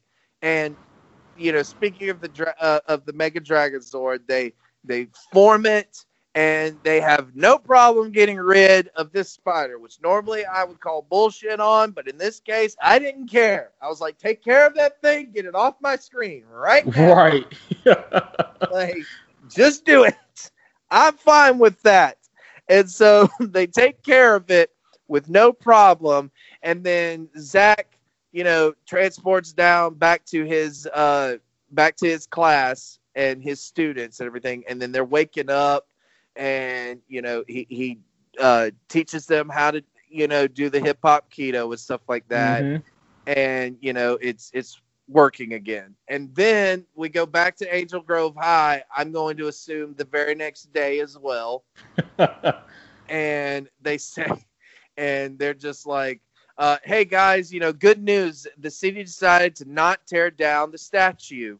And so, you know, they were so impressed by all of the petitions that were signed and everything, or how many signatures they got on the petitions, I should say, if I could talk. Right. And and so they're happy about it and everything. And then so Tommy just goes, well, hey, Zach, I guess this whole experience has helped you overcome your fear of bugs, right? He's just like, oh, definitely. I can say that is one problem that I do not have. I am no longer afraid of spiders, basically. And he just like, oh, well, good, because there's one giant one on top of your shoulder. And he just puts a rubber spider on him. And Zach just goes, Zach turns around, and he's just like, oh, get it off! He's running around, and he's just like, it's rubber, dude. Like, let me tell you, if I were Zach, there would have been one less Power Ranger that day. We would have gone back down to 5 because either I would have died or Tommy would have died. One of us is dying. All right, we're going back down to 5 Rangers again. You're like, one of us is going down. Like, I kind of agree with you on that one. I'd have punched him in the face. I'd have been like, yeah, see how funny that is, motherfucker. Don't fuck with me when it comes to this stuff. Oh. But that was the Itsy Bitsy Spider. I'm not even going to ask for final thoughts on this, Ace. We're just going to move on from this episode. I can't talk about bugs anymore. Oh, man. You know, I fucked up earlier when I was telling you about the movie Arachnophobia. I pulled up the IMDb page on it because I forgot who was in it. But as I pulled it up, of course, I went to Google Images, and of course I saw fucking pictures of just the worst looking spiders you'd ever see. Oh, God. It's terrible. But no, the fact that this episode focuses so heavily on spiders, I give it a 0. I do not want to... I don't want to see any spiders ever again. I know. When I watched this, I was like, I'm gonna fast forward through this motherfucker. Like, I can't do it. You know where I think my arachnophobia comes from. Really quick, I tell the story. We can get on. But when I was a kid, on our front porch, we had this. It was like a, I guess like a lamp post, so to speak, like a front door, a light for the front door. But inside of it, we never installed the light bulb, so we just kind of left it as is. And this wolf spider moved in and laid her eggs inside of the porch light, and it freaked me the fuck out because I'd have to walk past that every day to get in and out of the house, and I was like, we got to listen. Either we have to do something about that, or we have to move. Like I'm not doing that. Man. All right, folks. Well, we're done with today's episode.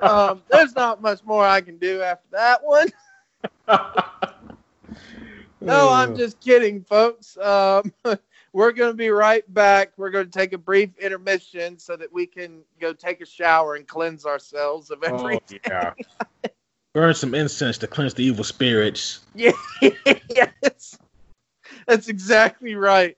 But anyways, we will be back to talk about episode 24, the Spitflower. That's coming up next here on Power Rangers Go. But first, a word from TMB Studios. Can you feel that? Can you feel that? Chatter City. Ladies and gentlemen, Chatter City is wound up. We are back. We have been absolutely on fire and ready to lay down some heated, maybe some controversial, and really good statements. Now, sports is back. We'll get into it. Until then, thanks for tuning in. Take care. Please stay safe. And also, have a blessed rest of your day.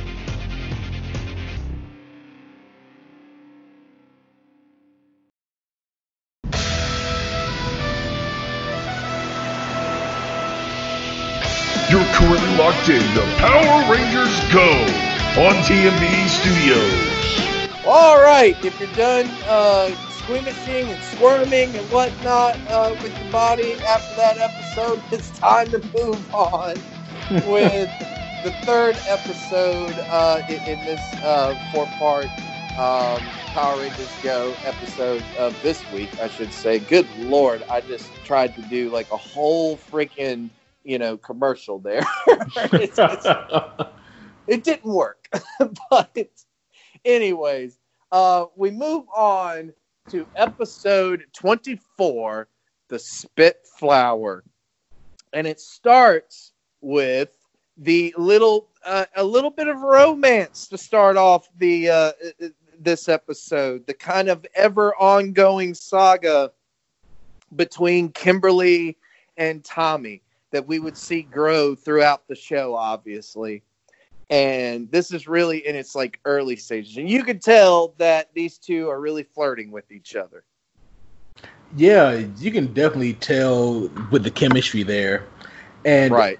Even as a kid, I always in my mind thought that and once again, I have no evidence to back this up or support this at all. But as a kid, I always thought that Jason would go for Kimberly, that he would at least try his luck, and he never did, and it really baffled me. And so when Tommy came into the picture, I was thinking these two are definitely going to have to fight over Kimberly. But then it never happened, and I think in my mind I'm still upset that never took place.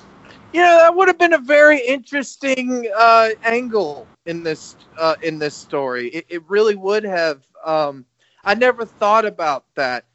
Apparently, Jason just never really was into either Kimberly or Trini, for that matter. Yeah, no, he's definitely asexual. He's your asexual lead character.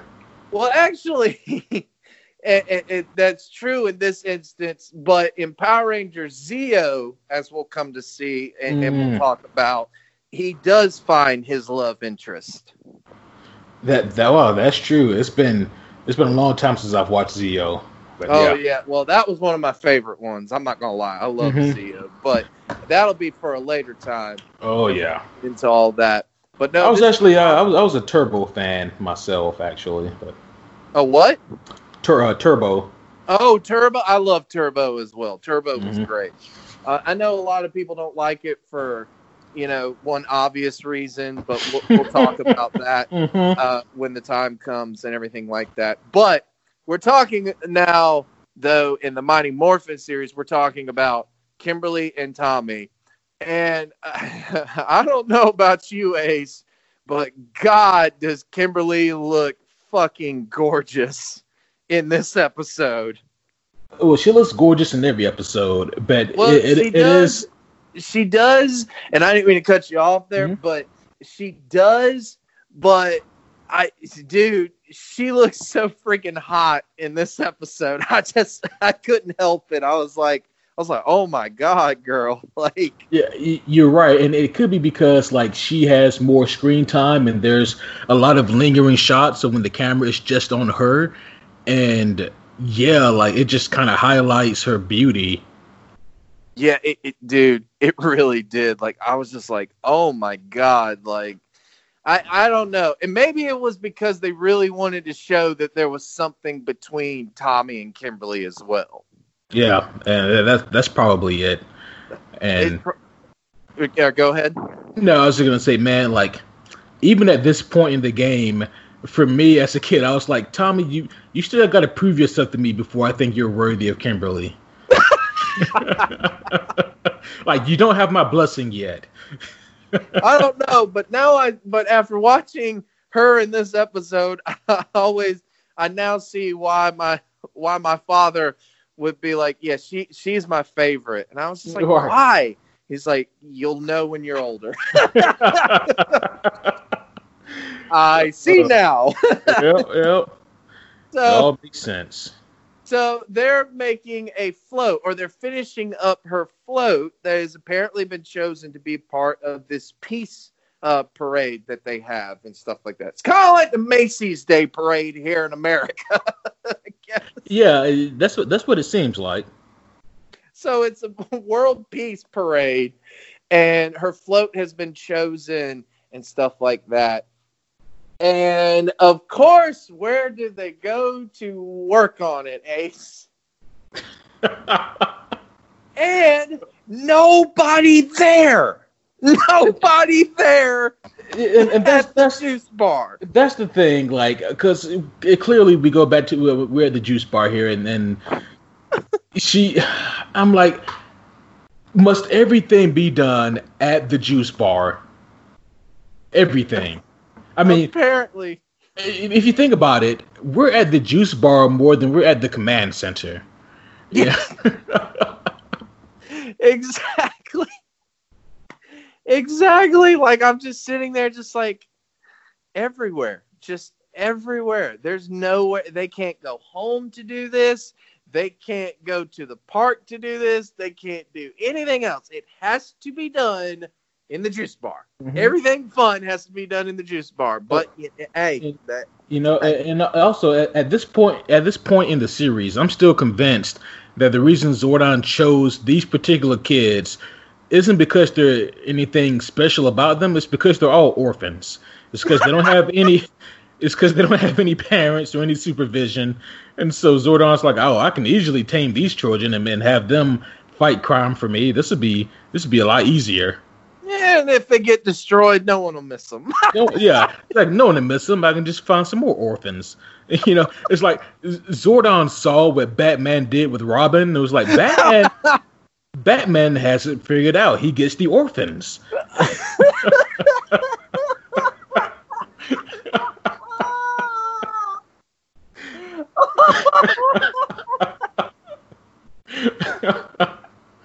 That is absolutely terrible. Oh, well, thank you, folks, for joining us on Power Rangers Go. There's just no way. I said that earlier, but there's no way I can come back from that one. Oh my God, that's gonna be a T-shirt if we ever get it. Oh yes. Oh yeah. Oh Lord, that's hilarious. Hey, Or phenomenal Power Ranger. Yeah, oh, that's perfect. That is perfect. The phenomenal Power Rangers. Yeah. So to all the listeners out there, you guys got to let us know which merch shirt you guys want the most. You want the Human Chain shirt? Do you want the phenomenal shirt? I mean, there's some ideas we have out here, guys. Let us know. Yes, absolutely. I'm so making an phenomenal. I'm making that shirt. Oh my God, that is tremendous. Anyways, well, we're going to try to move along in this episode, but we see Tommy and Kimberly, and they're waiting on the others to join them in the juice bar to work on the float. And of course, Bulk and Skull show up, because why not? Because why? Do what? So because why not? Why not? You know? This is back in the day. They actually don't do. Or, go ahead. Oh, I was just gonna say really quick. Like, this is back in the day when people really started to criticize video games because video games are, they rot your brain or whatnot, or whatever people say. But I'm like, if Bulk and Skull had like a Nintendo 64 or like a Sega or something, I think that would have kept them out of so much trouble.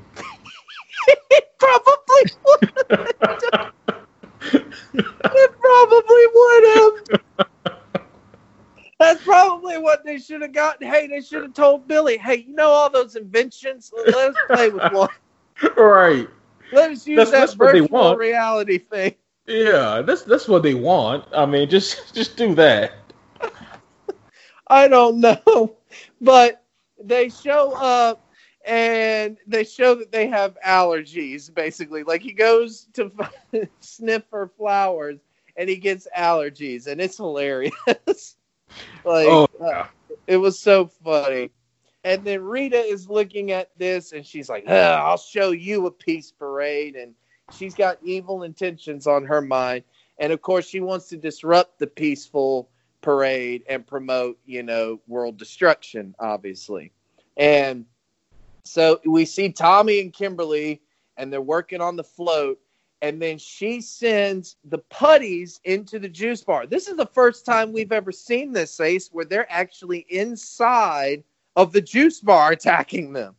Yeah, and my original theory is, well, that's because the putties couldn't figure out how to use a door handle. And so they had to figure that out first. Well, apparently she could have just teleported them in there. Yeah. And then that's what I'm going to say. Like, she had to resort to teleporting them inside, because they couldn't figure out how to use the goddamn door.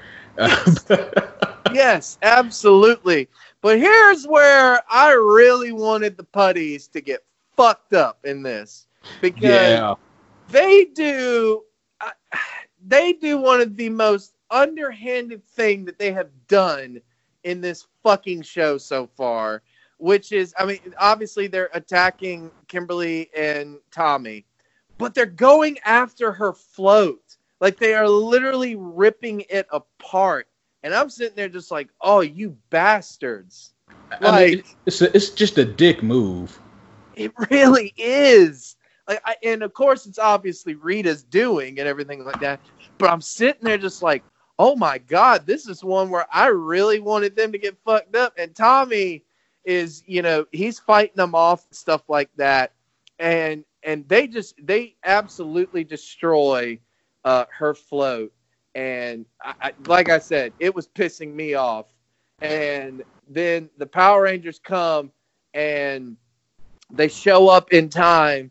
And the putties have done their damage at this point. It wasn't about trying to soften them up or anything like that. It was about trying to destroy her float, basically.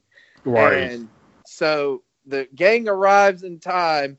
And I just got to point this out. Mm-hmm. They're like, oh no, putties. And they walk in and it looks like they're about to do something. Jason goes to throw a kick and then the putties disappear and he misses them. And I had to point that out. Yeah, that was pretty entertaining. But Man, like this was one of the, I don't want to say one of the few moments, but maybe one of the first moments in this show where like I legit got sad for Kimberly. I was just about to say that, man. I literally had this moment. I'm not crying, you're crying. There's water in my eyes. Like I was sad. I was like, oh my God, like, because it was such a bitch move. It really was. It was like, oh my God, like, why would you do this? Right. Like there was no need for that. Well, apparently there was for Rita. And I mean, you just see, first of all, you have to credit Amy Jo Johnson in this scene because she made you feel something. Right. Yeah, you're right. She did, man. Like this was really great acting on her part, actually, man, because, I mean, maybe it is just like the puppy dog eyes and, you know, the fact that she is just a gorgeous person, but man, just to see her legitimately upset about this float, like, man, that really kind of tugged at my heart. Yeah, it really, like, it did mine too. Like, it was just, it sucked because, you know, they're trying to be like, hey, we can reconstruct it. We can, you know, rebuild it, or, you know, maybe there's other floats that you can, you know, try. And she's like, yeah, well, Rita will probably wreck them too, and stuff like that. And she's, you know, basically saying there's no way to gather all of the flowers. There's no way to get it in time. The float's due today. And it just, oh man, it was really bad. And so she kind of, you know, storms off. Well, she doesn't really storm off. She just goes and sits at the juice bar, basically. And she's probably thinking at this point, someone give me some damn alcohol. Exactly. Yeah. Ernie, do you have anything that is alcoholic here? Like, what's the menu? Oh man, I'm a little scatterbrained right now. But you know what? When this podcast really takes off, you know what we should do? We should open up a restaurant called the Juice Bar, the Angel Grove Juice Bar, and because I was just gonna ask, like, I wonder what's on the menu. We can decide what goes on the menu. That's very true. We'll have that giant ass banana split that they had in the. Yes. Oh, we gotta have what was that cake machine Billy made? We gotta have that in there too. Oh, the Cake-O-Matter. The Cake-O-Matter, yes. The Cake-O-Matter cake. If you want this cake, you're gonna have to make it yourself. Yes. It was. But she is clearly upset. Jason says the line, she goes, man, that Rita's a real witch. If this had been the motherfucking Power Rangers version, Ace, he'd have been like, God, that Rita's a fucking bitch. Like, I thought the same thing. I was like, when we make the motherfucking Power Rangers, yeah, he's definitely dropping that line. Yeah, exactly. Like, it just, but it was such a sad moment. And you know, I never thought I would feel sadness for a float getting destroyed, but it was just because it was Kimberly. And that's where you really get drawn into your characters. Right. You know, like the audience lost themselves for a moment, and we're just like, oh, like that's not cool. So now you really want to see Rita and all of her monsters. You want to see them just get pummeled for this crap. Yeah. Because obviously, like, you know, it was bad, but it was so well done. I gotta admit, like, this is like one of those times where just everything hit on point. They did a really good job with that scene, and it was just really good. But Rita has plans, obviously, and she is going to send down the Spitflower monster. Ace, I remember this monster because I remember those little goddamn petals with teeth on them. And that was the creepiest thing. That was almost creepy. That was almost as creepy as the giant spider. You're right. The only way that, because you're right, they're about equal in terms of creepiness. The only way that the spider monster could have topped it would be if he shot spiders at the Power Rangers. That would have been. God! Oh my God! Are you sure you have arachnophobia? I do. I'm trying to take the Batman approach and face my fears, but just not literally in person. I want nothing to do with them in person. Someone's gonna go Scarecrow on your ass.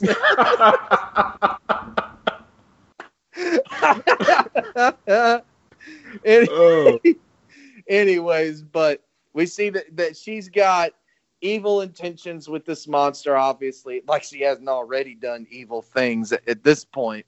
And so they're gathering the float together. And of course, it's in pieces at this point. So they have to throw it in the garbage, basically, or at least, try to put it in the trash can. So they're trying to gather everything. They're trying to clean up. And they could see that Kim is just absolutely upset. So they want to do the nice friend thing, which is, hey, let's take her out to lunch. Maybe it'll cheer her up. That again shows you how good of friends they all are.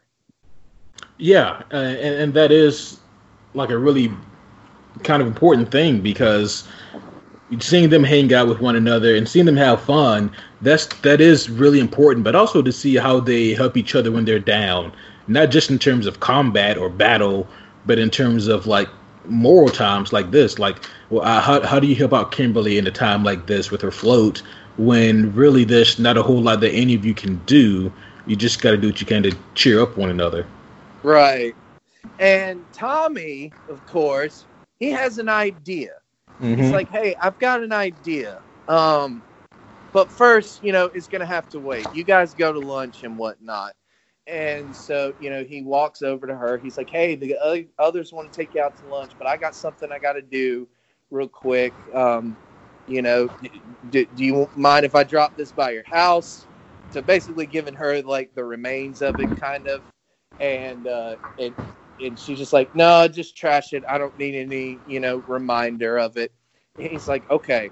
So then that basically gives him the ability to work on whatever he's going to work on, which we don't know, obviously, but he's being secretive about it.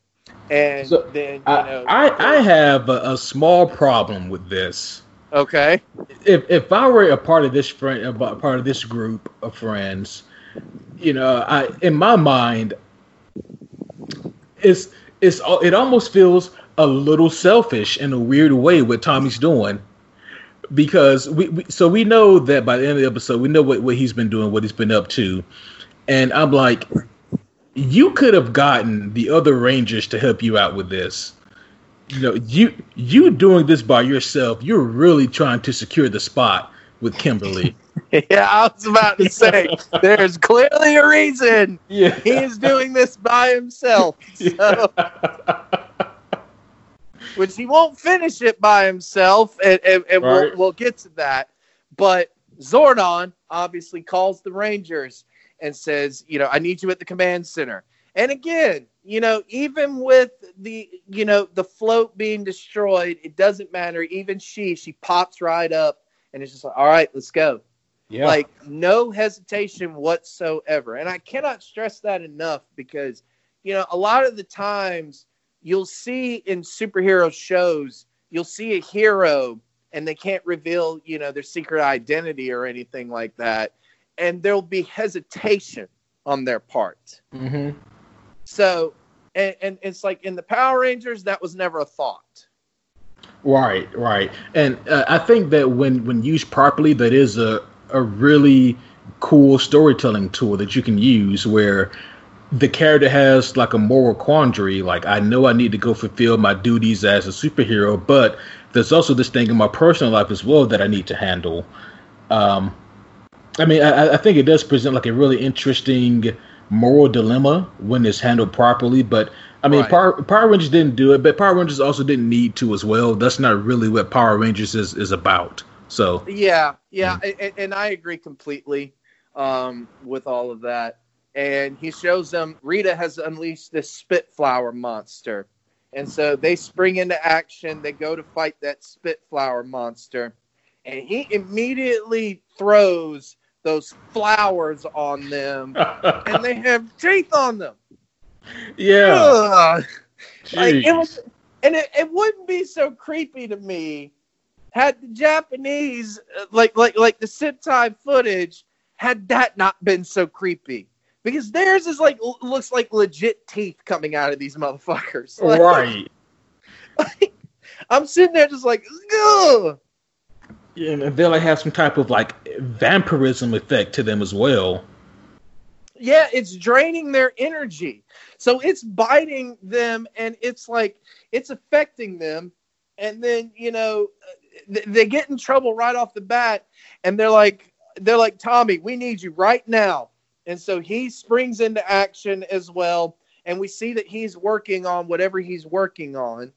And so, you know, he goes to help them. And then the monster basically gathers all of these flowers and is covering the whole city. Like, you know, everything is being affected by it, basically. And then they summon the Megazords and stuff like that. And what's funny about this is they're having trouble with the Spitflower. Like, the Spitflower is affecting the Megazords. Yeah, these are some really effective flowers. They really are. I was going into this episode, I was suspecting something like the plant from Little Shop of Horrors, Yeah. but no, this is also really effective. Yeah, it really was. So Rita actually has a plan coming together, it seems like.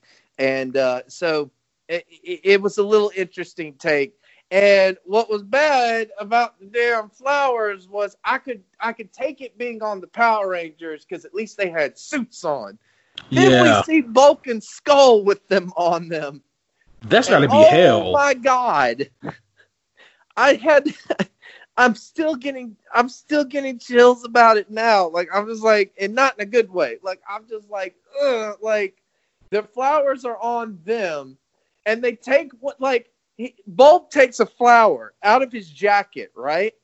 Takes a flower out of his jacket, and he opens it up, and you see the vampire teeth that this thing has. Oh.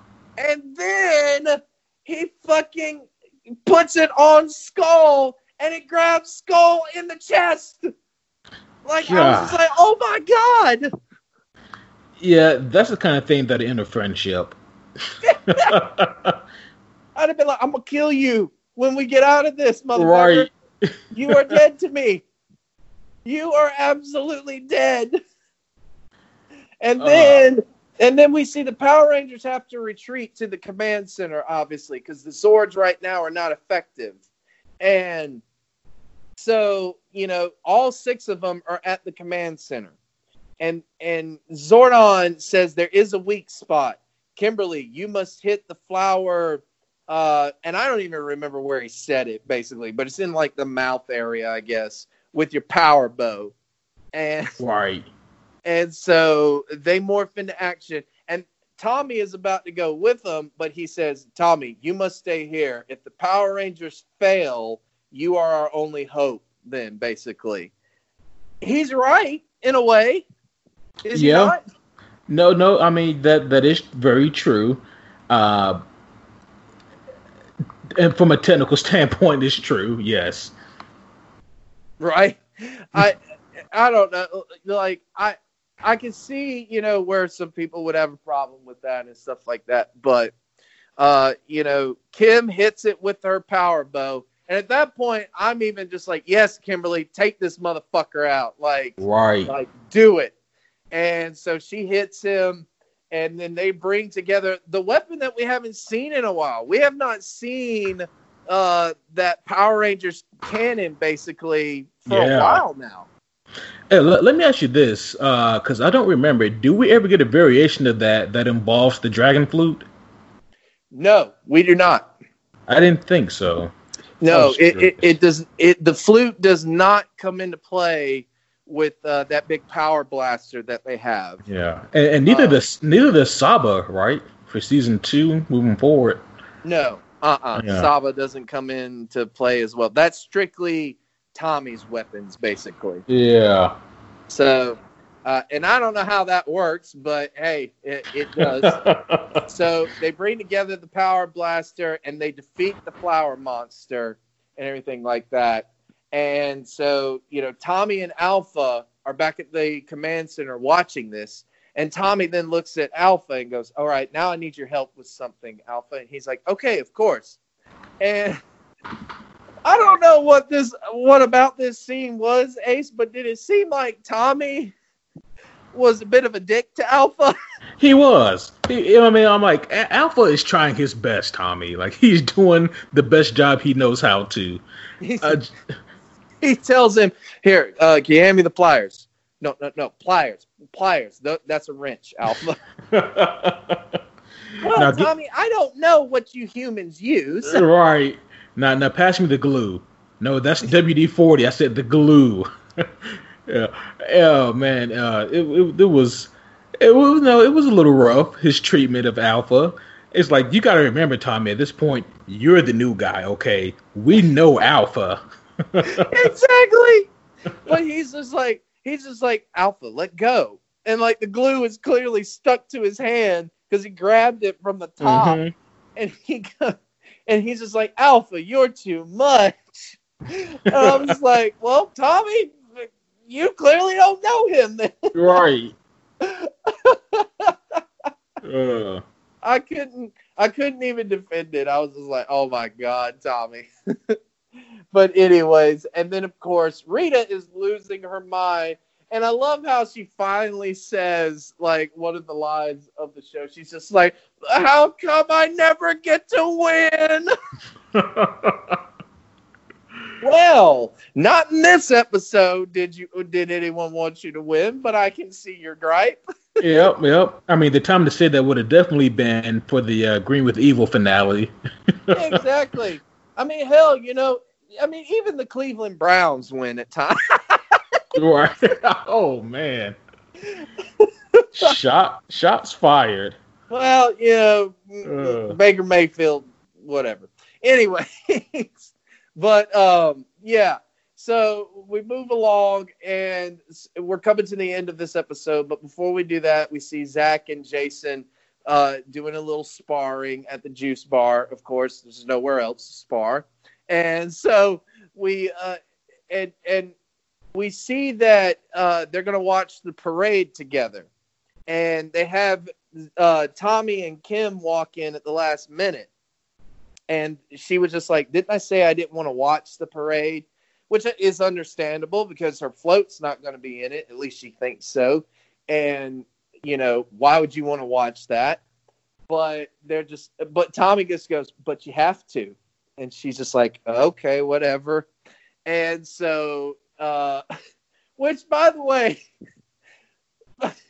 Billy, why the binoculars? Man.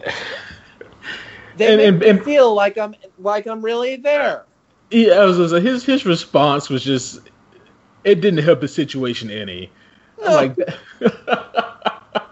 no, it didn't. There's no way this makes you feel like you're there. There's no way. It's like, okay, Billy, God, I try to defend you, but I can't with that one, but whatever. Right. So, Kimberly and Tommy walk in. They're sitting at the bar with everyone else, and they're watching the parade. And then it says, and here is a float from an Angel Grove High School student named Kimberly Johnson. And isn't that her last name? I think so, yeah. I believe it is, actually. It's funny because her last name is Amy Jo Johnson. Well, her full name is Amy Jo Johnson. Now you got me curious. I think it is. Kimberly Johnson is her like real last name, but they say it in the parade, and her float is magically there, and the gang says surprise, and they said, Tommy put it all together and everything, and she's like, oh, thank you, Tommy. I wonder what else she probably thanked him with. Yeah. Oh. She probably leaned into here, you and me tonight. Right. It's Kimberly Hart. Okay, Kimberly Hart. I don't know why I thought it was Johnson, but yeah, okay, Kimberly Hart then. And so they show that her parade is in the float and everything like that. So now she's happy, obviously. And here comes the funniest part of the episode, in my opinion. Bulk and Skull walk in. They've got bandages all over them because they've been bitten by all those flowers and shit. And they're like wanting to be like, well, you know, who cares or whatnot. And so Zach just goes, well, you know, they always say the hand is always mightier than the sword or something like that. Right. Like, he does a magic trick, and the flowers appear from his hand, and and it's basically to show that they have allergies and stuff like that. So he just toys with them on that. That was hilarious. I lost my shit at the end there. So final thoughts on this episode, Ace, before we move along. I thought that this was it was a solid episode. It wasn't like my favorite, but I also didn't hate it either. I thought that this was just another episode that primarily gave us more of Tommy as a good guy, and we got to see more of what he can do. But I mean, more than anything else, I think we're just really trying to establish that this is the new team dynamic, and right. It kind of felt that like these series of episodes really serviced that more than anything else, just kind of establishing the new norm. Right, I can definitely see that and everything like that. And again, I think my takeaway from this is you have to credit Amy Jo Johnson in this episode because she really brought it with the tears in the episode. Like, she made you feel like sad. Like as a 31-year-old man, I literally had tears in my eyes for her because it was just, oh, you're so beautiful, don't cry. Right. Like, I almost wanted to try to Archer her at the same time. No, you're so ugly when you cry. Yeah. Oh, ugly duckling. Bok, bok. Oh, not the Archer. No, but in all seriousness, though, she did a great job in this episode, as did everyone else, and stuff like that, for what they were asked to do. It was an okay episode, in my opinion. It definitely felt more like filler at times as well. But again, I credit her acting for this episode and stuff like that. So really good job from Amy Jo Johnson in this. And so check this out on Netflix. As always, like, you can check out all of the Power Rangers episodes. That's where me and Ace are getting them. Of course, you probably can go download them somewhere or whatnot. I don't know all of those sites, so I'm not even going to try. But we are going to move along, and I am excited to talk about this episode coming up next. It's called Life's a Masquerade. It's episode 25, and we're going to discuss it right after these words from TMB Studios. You're listening to the Power Rangers Go podcast exclusively here on TMB Studios. Hey, what's up? This is Caleb Stovall here with the Stovall Wrestling Network SWN podcast, talking all about what? That's right, the world of pro wrestling. Join me and my good friend Chris Dickens as we discuss current wrestling news, past wrestling, skits, interviews, and more. Chris, why don't you tell them all about the website? Hey, you can find the Stovall Wrestling Network on tmbstudios.ga. We're also available on Spotify, iTunes, and Google Play. It's SWN Stovall Wrestling Network.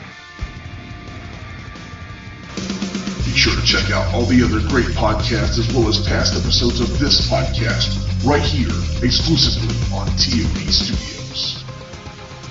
All right, we are back here on the Power Rangers Go podcast. And Ace, we're about to talk about my favorite episode of all time in Power Rangers.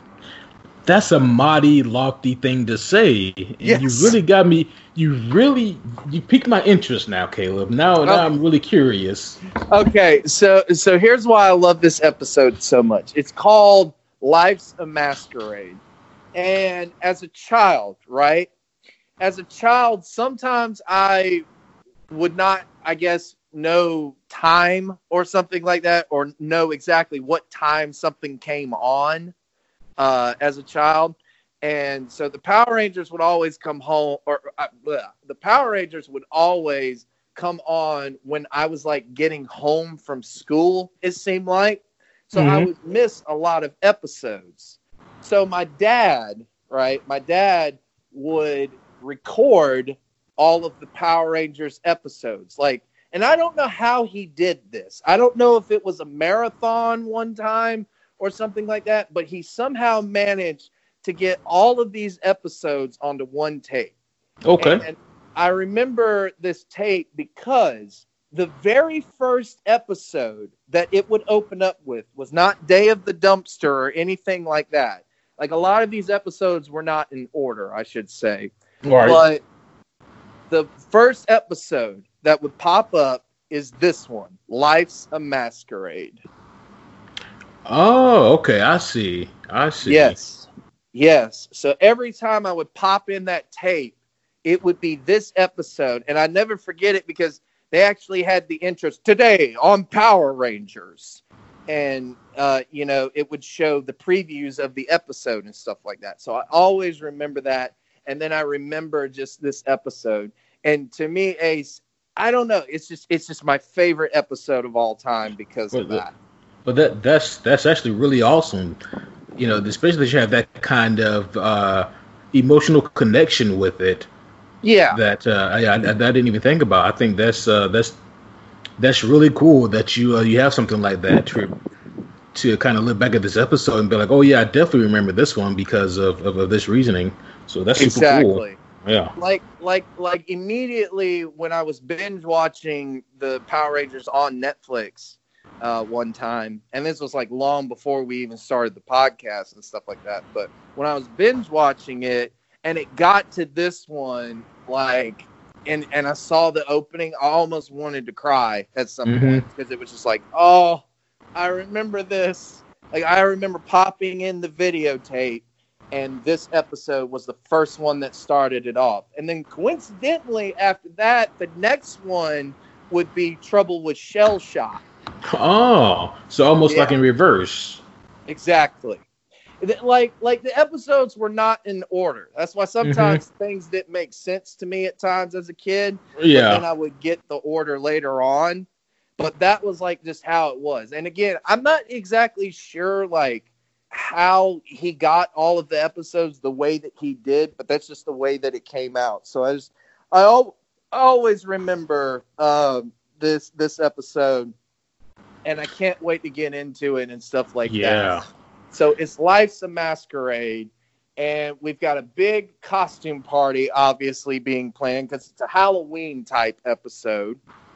And we see that it's where, Ace? Where else would it be if not at the goddamn juice bar? It is at the juice bar, and the gang is getting ready for it, and a bunch of people are. Like I think all of Angel Grove High is getting ready for this goddamn thing. Which is also saying something because you say all of Angel Grove, which is probably true, but there's maybe, 30 people here? Yeah. Yeah. I don't know. Who knows at this point, but it shows them they're trying to get ready for everything. And, even Zach is trying to go hit on Angela. He's like, yo, Angela, can I be of assistance? And, gets distracted by that. I don't know why he wants to go after that girl because she is nothing but a bitch to him. Yeah, she's just so rude. I guess because she's the only other black girl at the school. But I don't know. I'm just sitting there, just like, why are you such a bitch to him? Yeah, she's a total bitch to Zach. I mean, it's the only slightly reasonable scenario I can think of for her to treat Zach like this would be if he asked her out at some undisclosed time that we're not aware of, and she politely said, "No, thank you," or something. If she just let him down like a normal human being, but then he just kept coming back like Johnny Bravo or some shit, and if he just never let up, then I can understand her frustration with him. But we don't get that context, so we don't. He doesn't. I mean, he tries obviously with her, and he makes jokes and stuff like that. But that's just part of his charm. Like, and he's a good dude. Like, I'm sitting there just like, girl, you'd be lucky to have this guy. Like he's a Power Ranger. Well, but apparently not. She just doesn't see anything in him, but he's going to try regardless. And we see Bulk and Skull, and they're like, come on, we got a lot of work to do to get ready for this party. And they're like, work? We're out of here. Yeah. And Kimberly just goes, hey, those are some really good costume. You guys put a lot of thought into it. And Ernie's just like, hey, you two, string these up over there. And he's just like, thanks a lot. Like, I'm sitting there just like, well, you could probably still just walk out. Yeah. You can just put that down somewhere and leave. Like, does Ernie have, like, is Ernie a faculty member that we don't know about? Man, there you go again with the tough questions. There's got to be some kind of I don't know, some kind of interlay or some kind of deal between the juice bar and the school, just because we always see nothing but high schoolers there. Yes, it does. There's no way to explain it. It's to the point where they had the cultural fair for the school at the juice bar. Exactly. And they're trying to string up the stuff and everything. And Bulk is pulling on something, and he pulls something that creates a domino effect that goes into this ladder where a bucket of paint is, and it just goes all over Bulk. And like, he wasn't even messing with anyone, and he still got shit on him. It's like I said, man, like if I were these two actors, I would have asked for a bonus every time something gets spilled on me. Think about it. I mean, they'd be making more than anyone else in the show. Just a few episodes ago, they got covered in like hot dogs and mustard and ketchup and all that. I mean, they get covered in cake like every other episode. And now this time around is paint. I mean, they'd be rolling in dough if they got paid for every gag they had to do. I guess so. What's funny about that is the guy who plays Bolt continues to do that stuff to this day. Like, he shows up in Power Rangers Samurai, and he's in it, and he still is doing that stuff, and it's just it's amazing to me. Yep. I did not know that. He is. The guy who plays Skull is not, but they're saying it's Skull's son, basically. Oh, okay. So I was going to ask you, like, how's the dynamic without Skull? It's interesting, and we'll get into it in detail another time. It's interesting. It reminds you a little bit of the old days, but it's just kind of cool to see the guy who plays Bolt back in that role. So, so we move along in the episode, and Rita sees that they're doing something and stuff like that, and she has a plan of her own. She's going to create a monster to infiltrate the party, and it's basically like, because she's just like, well, we'll send a monster down there, and they won't think that, they'll just think it's a human because everyone else will be dressed up. Which is not a bad strategy. It's not. That actually makes a lot of sense. Yes. And she births a Frankenstein monster. I don't know how creative remember the last fucking monster that we talked about? Trouble with Shell Shock? Mm-hmm. And it had a traffic light. It was a turtle that had a traffic light and a cannon. This episode, they were just like, no, you know what? fuck it. We ain't going to put that much detail. It's just going to be a Frankenstein. Just a Frankenstein monster, exactly. That's it. Well, keep in mind, a Frankenstein monster who, as we'll discuss later on, is deceptively agile. Very much so. Very much so. And yes, we will get into that. But she releases him. She's like, I want you to destroy the Power Rangers. Can you do that? And he's like, I can. She's like, good. Now get them. And sends him. And this is all he does the whole time. That is 99% of his dialogue. Yes. Yes, it is.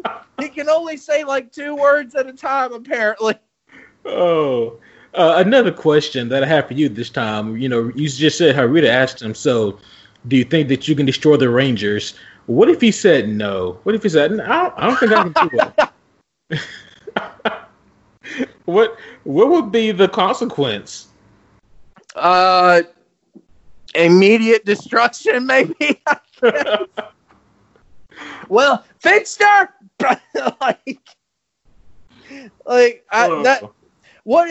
what's funny is that somehow he knows what the Power Rangers look like. Right. She didn't have to tell him. He knew exactly who to go after. Yeah, you know, the more episodes I see, the less I'm inclined to blame Rita, and the more I'm inclined to just blame Madame Woe for being incompetent.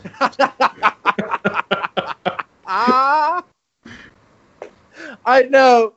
That's what I would literally agree with that. And so she sends him to Earth, and he's about to cause some trouble. And then we see our heroes. They've got their costumes going and everything like that. Billy, of course, is Sherlock Holmes. Zach is King Tut. Jason is Robin Hood, it looks like. Trini is Pocahontas. And Kimberly is a princess and stuff like that. Or like one of the princesses in like one of the Disney shows, I guess. And, you know, they're about to head to the party. And they're like, where's Tommy? And they're like, oh, he said he's not done with his costume. He'll meet up with us in a minute. And I'm just like, God damn it, Tommy. Why can't you get your shit together? Yeah. He always has something to do. He just always is conveniently busy. Yes, exactly. Now, I definitely remember this part as a kid, and it's as funny as it was when I watched it as a kid. It is Bulk and Skull trying to find costumes for the party. And he's like, all right, Numbskull, you're going to find me a costume to win that party and stuff like that. Because he's on like some kind of, I don't know what machine he's on. I forgot what you call it. That was like that was like the big exercise machine, like back in like the 80s. Yeah. Yeah, like it was supposed to help you lose weight, which looking back at it, like how? Yeah, you know? I never understood that myself, and it clearly didn't work on Bulk. I will say this though, this scene between these two here, I think is my favorite scene of the episode. Yes, I agree completely because they're trying to find costumes, and he's like, ha ha ha, I'll be Captain Hook, and you can be Peter Pan. It's just like, Skull, there's no way I'm going out in little green tights, like. Right. And then it shows them trying to put on a horse costume, and he just goes, wait, no, there is no way I am going to be the back end. Right. I couldn't get over that. I was like, oh my God. Like, I'm like, you know, I can't blame him. Yeah, I mean, I agree, but I just sat there. I was like, oh my God, how did I miss that as a kid? Right. Oh, and then they're like, I'll be young Elvis, and you can be old Elvis. Right. And then they start jamming to like the Elvis music. Yeah. And what was so funny was it was funny. I was gonna say it was funnier the longer it got, because like they committed to it and like it kept going, and I was like, this is gold. This is really great. Yes, it was. They were great. They were doing the oh yeah, right. And they were like, and they were doing all of the moves and stuff like that. And then Skull like manages to kick Bulk, right, and he kicks him kind of in the gut or on the side, and he just goes, oh no, my back.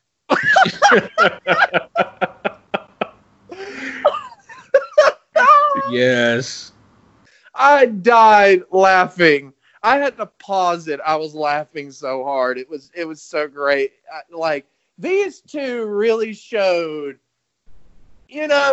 we give them so much shit and everything like that, but these two kind of really showed like their fun loving side and kind of like how, I can't really hate these guys. They're kind of just funny. Yeah, no, I agree wholeheartedly. Like they weren't being malicious here. They weren't even being assholes. Like here, they were just having fun, and it was just a lot of fun to watch them do that. Yeah, it really was. I enjoyed it, and I just remember that scene as a kid, and like I said, it was as funny now as it was back then. And then we see the little Frankenstein guy walk past their room, which if you're a child, that's a scary thought. Right? That'd be terrifying. Like, I forgot that was in there. I was like, oh shit, I forgot that motherfucker looks through their window. Yeah. Basically. And then so we go to the big, huge costume party. And it's going on at the juice bar, obviously. Everyone's there, it seems like, or at least all of the kids and stuff like that. There's not really any.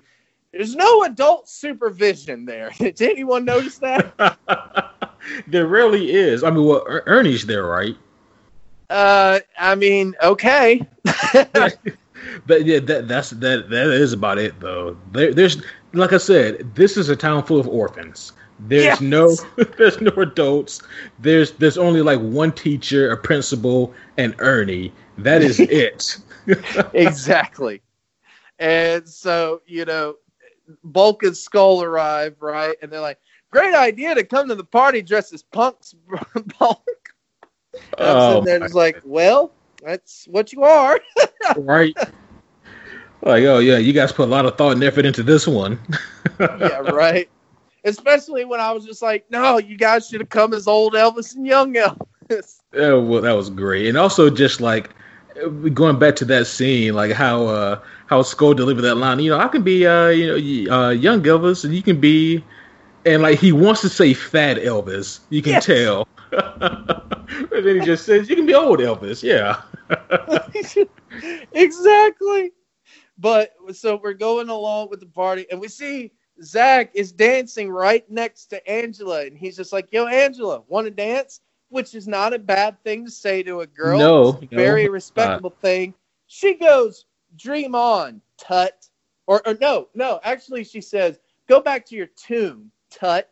And I was just like, what the fuck? Like, what is wrong with you? Right.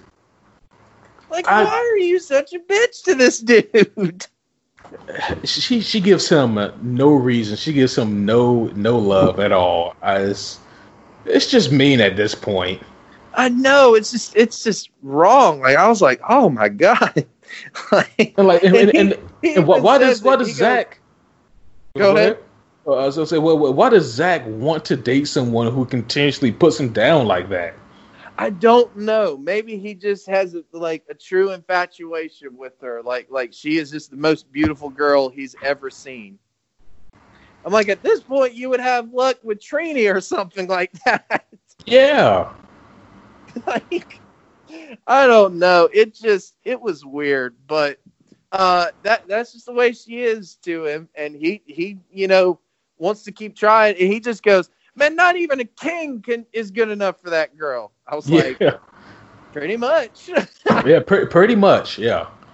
And then, you talk about Ernie. He's like, well, I want to suck your blood. And she's like, I'll pass, Ernie. He looks at them and says, how'd you know it was me? And they just, shrug their arm. And I'm just like, well, who else could it be? Right. Yeah.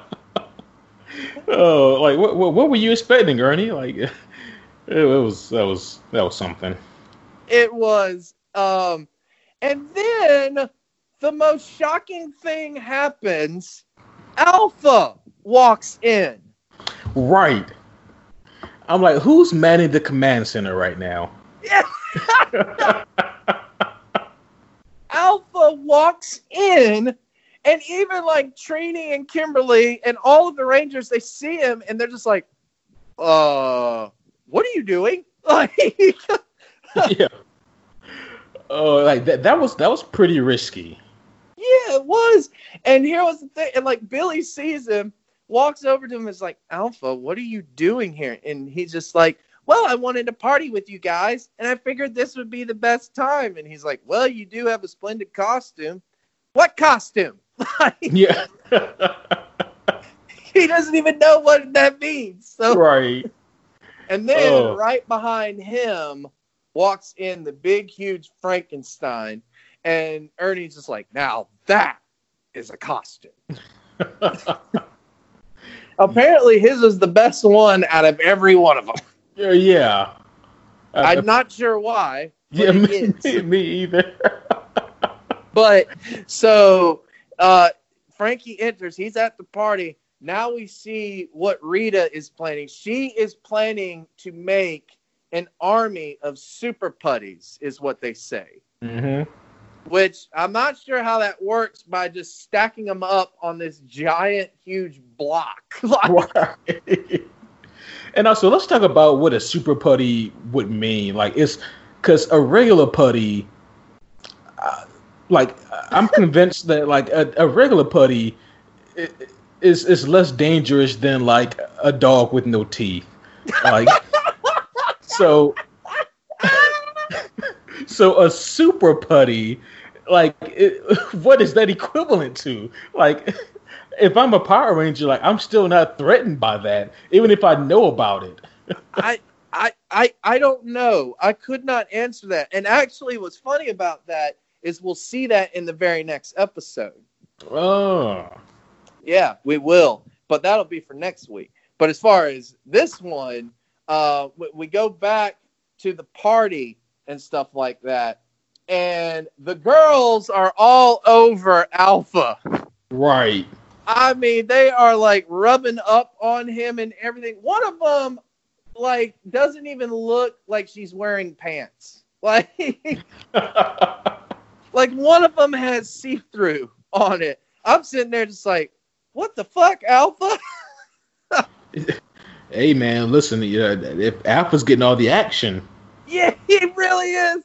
Zach even points it out. He's like, man, this is crazy. I mean, Alpha shows up, or Alpha comes to the party, and the girls are all over him. And then Jason goes, who's that? And it shows the Frankenstein monster. And he goes, oh, I don't know, but he's going to ace the grand prize for sure. And I guess it's because he's giving off this really sinister vibe. So they're just thinking, it just is going with the costume. Right. And Billy's just like, I'll have to do some research, but could that be Tommy? And, could it be Tommy in their eyes or something like that? And so he goes after Kimberly and Trini first, and these guys actually ask them to dance. And so, like, he doesn't get them. And then he tries to go over to Jason and Zach, and he almost grabs them. And then this girl who is dressed as Frankenstein's bride, says, come on, Frankie, this is our song. And so he goes and tries to get Zach and Jason, but she grabs him. They go to the dance floor, and all of a sudden she's dancing with Rita's monster. And this scene, wow, like there was a lot of questionable things in this scene, in my opinion. There was. He tries to literally swipe at her. Yeah, and she thinks that it's just like a dance that they're doing, and I got to be honest, it's like I don't know how big of a threat Frankenstein here is, because it's like if you can't even take out an unsuspecting person with no powers, then what chance would you really stand against the Power Rangers? Well, that could be a good point, but as we'll see, that looks are very deceiving. And, yes. So, he goes and he's dancing with this girl, and he grabs her, right? He grabs her and throws her into Bulkin's skull, which was a little violent. Yeah. And, like he goes and he grabs her, and at this point, it's got the Power Rangers' attention. They're just like, wait a minute now, what the hell's going on here? And so then, Skull, shoots him with a fake arrow. Yeah. And that just pisses him off. Right. And he grabs Skull, and he's just like, hey, man, you can't take a joke and stuff like that. And I'm just like, yeah, he doesn't know what that means. Right. So, yeah, Frankenstein wasn't having any of that mess. He was over it. oh, very much so. So then he goes and he grabs Skull and everything, and then he chases them outside. They run away from him, and he chases them outside. And Billy follows suit. Like he follows him because now he's just like, okay, there's something wrong about this guy, so let me go and check it out. My question was why was he the only one that went? Yeah, I don't understand that myself. Billy, especially more than anyone, should not be going anywhere by himself. I was about to say, I was like, Billy, you have trouble with the damn putties. And I forgot to mention this in the Itsy Bitsy Spider, right? They're in the field. He's got a net, and he just places it over the putty's head and then acts like he has no idea what to do at that point. Oh, yeah. That's Billy for you. And what can you do about him? Well, apparently, but here he goes, trying to follow this monster and everything like that. And he follows him into the cave, and we've seen this cave before. This is apparently the only cave that Rita, Zed, and everyone else in this fucking show can do their work. They cannot do it anywhere else. Hell, they can't even do it at the juice bar. Oh, you're right. You are absolutely right. There's only one cave in all of Angel Grove. Apparently, because that's where they end up going and everything like that. And she's making, whatever she's making. It said an army of super putties, and then it looked like they were building something else. So I don't know exactly what they were doing, but they were trying to do something. And, yes, my queen, we are nearly completed and stuff like that. But she's faster and whatnot. And Billy follows into the cave, and there's a little tripwire, apparently, that will let them know that he has arrived or something like that, which I was just like, when have y'all done this already? Or why haven't y'all done this before? Oh, well, good question. Well, maybe they thought that, our monsters are typically so dumb that they'd be the ones to set it off. So maybe we shouldn't do it. I guess. I don't know. But Billy follows and he alerts them. And so she sends the Frankenstein monster to confront him. And he's like, oh, my deductive analysis says you're not Tommy. I'm like, good job, genius. Right. And so the monster's throwing him around, and then he goes, it's time for a molecular transmutation. Not it's morphin' time. Right. It has to be the other thing. So he says it in his own Billy way, and then he morphs, and he's fighting the monster. And I remember this fight scene like it was fucking yesterday. Like, when I saw it, I was just like, oh, I remember this fight scene. I don't know why, but it's so good to me. The fight scene between Billy and Frankenstein? Yes. When Billy just gets his ass kicked. Well, I mean, yeah, and I noticed that like when watching it back, but still, I don't know. I love this fight scene as a kid, and I still love it to this day. But I agree, he didn't put up much offense against him. And the Frankenstein monster actually legit pulls out chains from his neck. He does. Like bolts, like pulls out a bolt, and then it's a big ass chain. And I'm just sitting there just like, oh my God, like Right. that is the freaking like it's just so cool. And then Rita springs into action and I can't get over the look of this, Ace, because she goes up and it's just this little toy figure of her. Right. And you hear her laughing. I'm just like, I can't even take this serious right now. This is just too funny. But it causes an earthquake and everything like that. And she, is threatening the citizens of Angel Grove, and you can see him down on the ground and stuff like that. And Billy's still fighting the monster. And then he's like, oh no, I got to go warn the others and stuff like that. So we go back to the party. And there's an earthquake going on, and Ernie is just like, calm down, everyone. It's just a small earthquake. It's just a tremor. Which I'm sitting there just like, how do you know that? Like, Ernie's also seen what monsters attack your city? That's true. What you don't know is that Ernie's also a meteorologist. So there you have it. Apparently, that's what he was doing before he opened up the juice bar. But anyways, so Billy comes back to the party and everything like that, and it says, guys, we got a major crisis. And they're like, no kidding, we just had an earthquake. He's like, no, it's Rita, and that Frankenstein's one of her goons. And they're just like, all right, well, we'll have to find Tommy and teleport to the command center. And they're like, well, Tommy hasn't shown up yet. They're like, we'll have to go without him. I'm like, no one could have waited for him? Right. It would have been nice. The most interesting part, all right? They teleport to the command center, and look who is there at the command center like he wasn't just at the party with them. He gets around. Apparently. Because I'm sitting there just like, wait, how did you just teleport with them? I mean, and we're talking, of course, about Alpha. About Alpha, like, yeah. What the fuck? He had to have. There's no other way. Apparently. Well, they're trying to find Tommy, and they cannot, locate him.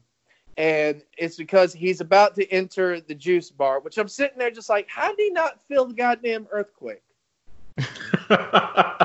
And think that there was something wrong. Right. And just immediately transported to the command center. Now, it's not explicitly stated in the show that Angel Grove is in California, is it? No, it's not. I didn't think so. So that does just raise more questions about the earthquake and about it being like of a natural cause, because I mean, are earthquakes or tremors, are they a normal occurrence in Angel Grove? I don't know.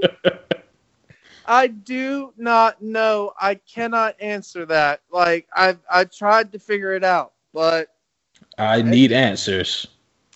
Well, we'll see if we can find them in this episode, because we go back to Tommy, and he's about to enter, and then the putties are sent down to distract him, and he goes and he says, "Man, I don't need these party crashers."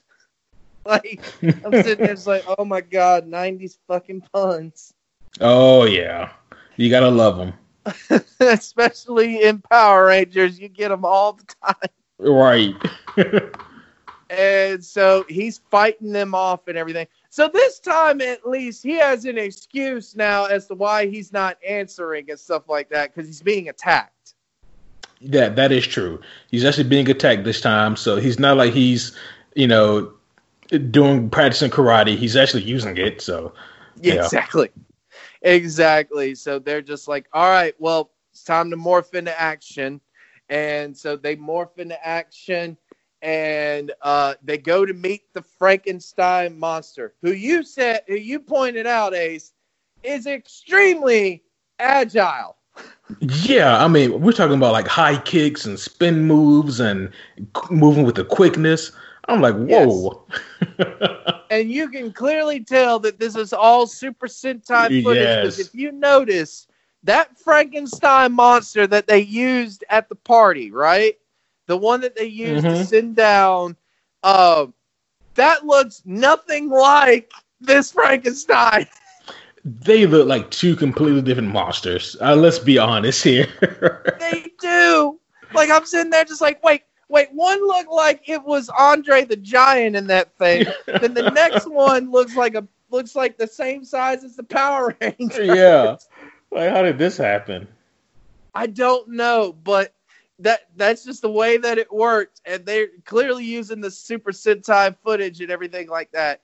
And this guy is beating the shit out of the Rangers. Oh, yeah. I mean, he's just kicking ass. Yeah, he really is. Like they're having trouble because they're just like, wow, this guy can actually move. Like it was so awesome looking. I gotta hand it to him on that one. And then Rita wants to grow him up, which again I'm sitting there just like, but he's got him right there. He doesn't need to be grown up. Yeah. And I think this is one of Rita's downfalls, is that when she has the Rangers on the ropes, she still decides to make the monster grow. And I'm like, that may be to your detriment more than to your benefit. That's what I say. Like, I'm just like, good Lord, if you destroy the Rangers right there, well, then they can't call on their Zords. Right. So, I mean, I don't know. I just always questioned that about her. And then Ace, she's in the city. And where does that thing land? In the same exact spot. Where it always lands. Inevitably. She's standing right there. Like, she's right above them. She's literally looking down on them right there, like right below her. And it somehow goes to the same exact spot. Oh, Apparently my there's goodness. something in that specific spot that activates it. It gotta be. It must be. That's the only explanation. It just is. It's unexplainable. But the monster grows up, and I gotta admit, when this monster grew up as a child, I was like, "Holy shit, that's creepy." Like this guy did a really good job. I just gotta hand it to him on that. Yeah, he did. Like, he just roar! Like, it was crazy. So they call forth the Megazord and everything like that, and we actually get their all right, log on, in the move and on the groove, all systems go. We're ready to rock. Frankie, you're finished. Kind of thing. Right. Your classic Power Ranger. We haven't got that in a while. That's true. It did feel like a while, and then, it just gets you so hyped because you hear that drum beat in the background as they're all prepping up. Right, and we see that they're gonna call forth the Megazord and stuff like that, and they're fighting the monster and stuff like that, and the monster can really move and stuff like that. So, the Rangers are having a hard time fighting him, and they call forth the Power Sword right off the bat. And when they use the sword, they go to hit him, right? And it just bounces off his chest, like it just goes, bah, ha, ha, ha, like that. Like, right. I was like, holy shit, what is this guy made of? Yeah, he's super resilient. He really is, and he's just got like this big, huge ball and chain and stuff like that, and he is just whipping them right now. Like, they're having a hard time against him, and and now it's like, okay, well, we need Tommy. Tommy needs to come in and help them, and he's still fighting off the putties. The putties are still, keeping him from joining them, and then he fights them off, obviously, and Zordon calls him. And so then he finally springs into action and helps the Rangers and stuff like that.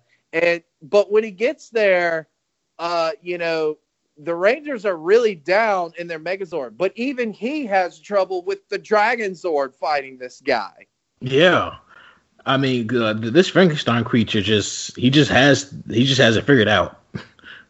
He really does. Like, I'm just like, good Lord, where has this monster been, Rita? Like you should have started with this guy. She probably didn't know how capable this thing was either. Apparently, because he's really doing a number on the Rangers. But then they're like, all right, enough of this. Let's get the Mega Dragon Zord together now. So they get the Mega Dragon Zord together, and we get our theme song playing in the background. So oh shit, it's about to be the end right here. Oh yeah. And they form the Mega Dragon Zord, and all they do is just fucking, push that drill staff into him, and you talk about 90s pun, Jason David Frank. Now that's what I call one bad case of indigestion. Oh. I just was like, oh God, I can't even at this point. It's like, you didn't have to do that to us, but you did anyway. Yeah, they really did. And so they defeat another one of Rita's monsters, and her plan is, ruined and stuff like that. And we go back to the party. They're dressed up again and everything like that. And, Tommy shows up behind them. And they're like, Tommy, where's your costume? And he's like, oh, I got it in my bag. Wait here.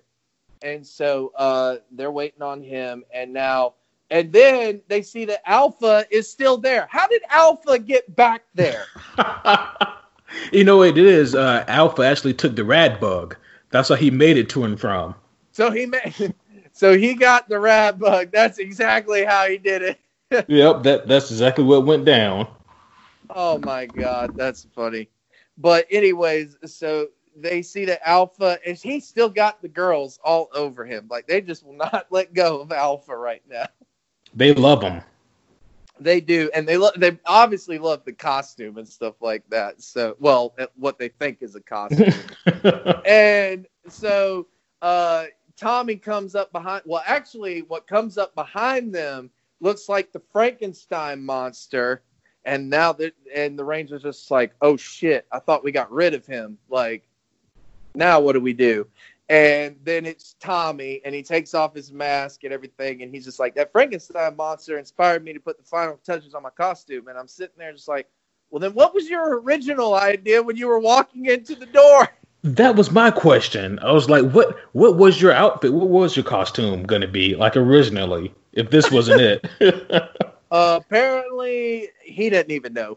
I don't know, but then they're like, okay, everyone, it's time to announce the winners of the grand first prize for the costume contest. And he's like, and the winner is, and he goes, whoever you are, and pins it on Alpha. Yeah. and so they're just like, who's the mystery winner? And they're like, yeah, I'd like to find out myself. Skull, give me a can opener. Yeah. Like, jeez. And then Alpha just does, I think this is the most gangster thing Alpha has ever done. He's like, this is one mystery that is going to have to remain unsolved. Sorry, ladies. Yeah, I mean, just like a straight G, Just a straight G in that moment. Sorry, ladies. Bye. If this was the motherfucking Power Rangers, he'd be like, bye, bitches. Yeah. Just like deuces. That shit was dope. That was great. Yeah. And that ends this episode of Life's a Masquerade. Again, Ace, people might not, watch this episode and go, well, what's so special about this episode? But for me, as a child, again, having that videotape with all of the Power Rangers episodes, and it started off with this one, it brought back so many memories, and it's my favorite episode of all time for that reason. Yeah, and I can completely understand that. That does really make a lot of sense. That something so nostalgic from your childhood that was done out of love for you, that would resonate with you so much. And yeah. I mean, I got to be honest, this episode, even by itself, it's such a unique episode. It's a theme episode for one thing. You can obviously tell that it's taking place around Halloween time. Right. And we get like a Halloween-esque monster and costumes and all that, and it just kind of adds to the mystique or to the flavor already that we get from Power Rangers. Yeah, it really did. I still love the episode, watching it back and everything like that. Just brought up so many emotions and stuff like that. So it was great. I love revisiting this episode. I'm actually trying not to get teary-eyed thinking about it right now, actually. But anyways, yeah, it's such a good episode. I love it from start to finish. So it's my favorite of all time. It's Life's a Masquerade and everything like that. And yeah, but that was it for this 4-part episode of Power Rangers Go podcast. Ace, what did you think of all these episodes in general, man? I still had a blast watching these episodes. I thought that they were still a lot of fun to watch, and some of them did feel a little filler-y.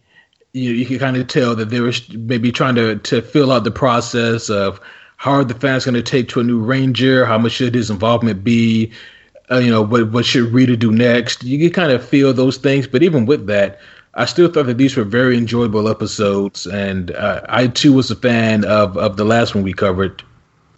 Yeah, I really was. I loved all of these, even though a lot of it, some of it might have felt like filler and stuff like that, but they were so much fun to cover and watch back. And we hope you have had fun as well, as always, here on the Power Rangers Go podcast for this episode and stuff like that. And we will be back next week to talk about the next 4 episodes in the series as well. Again, we're going through the whole entire show.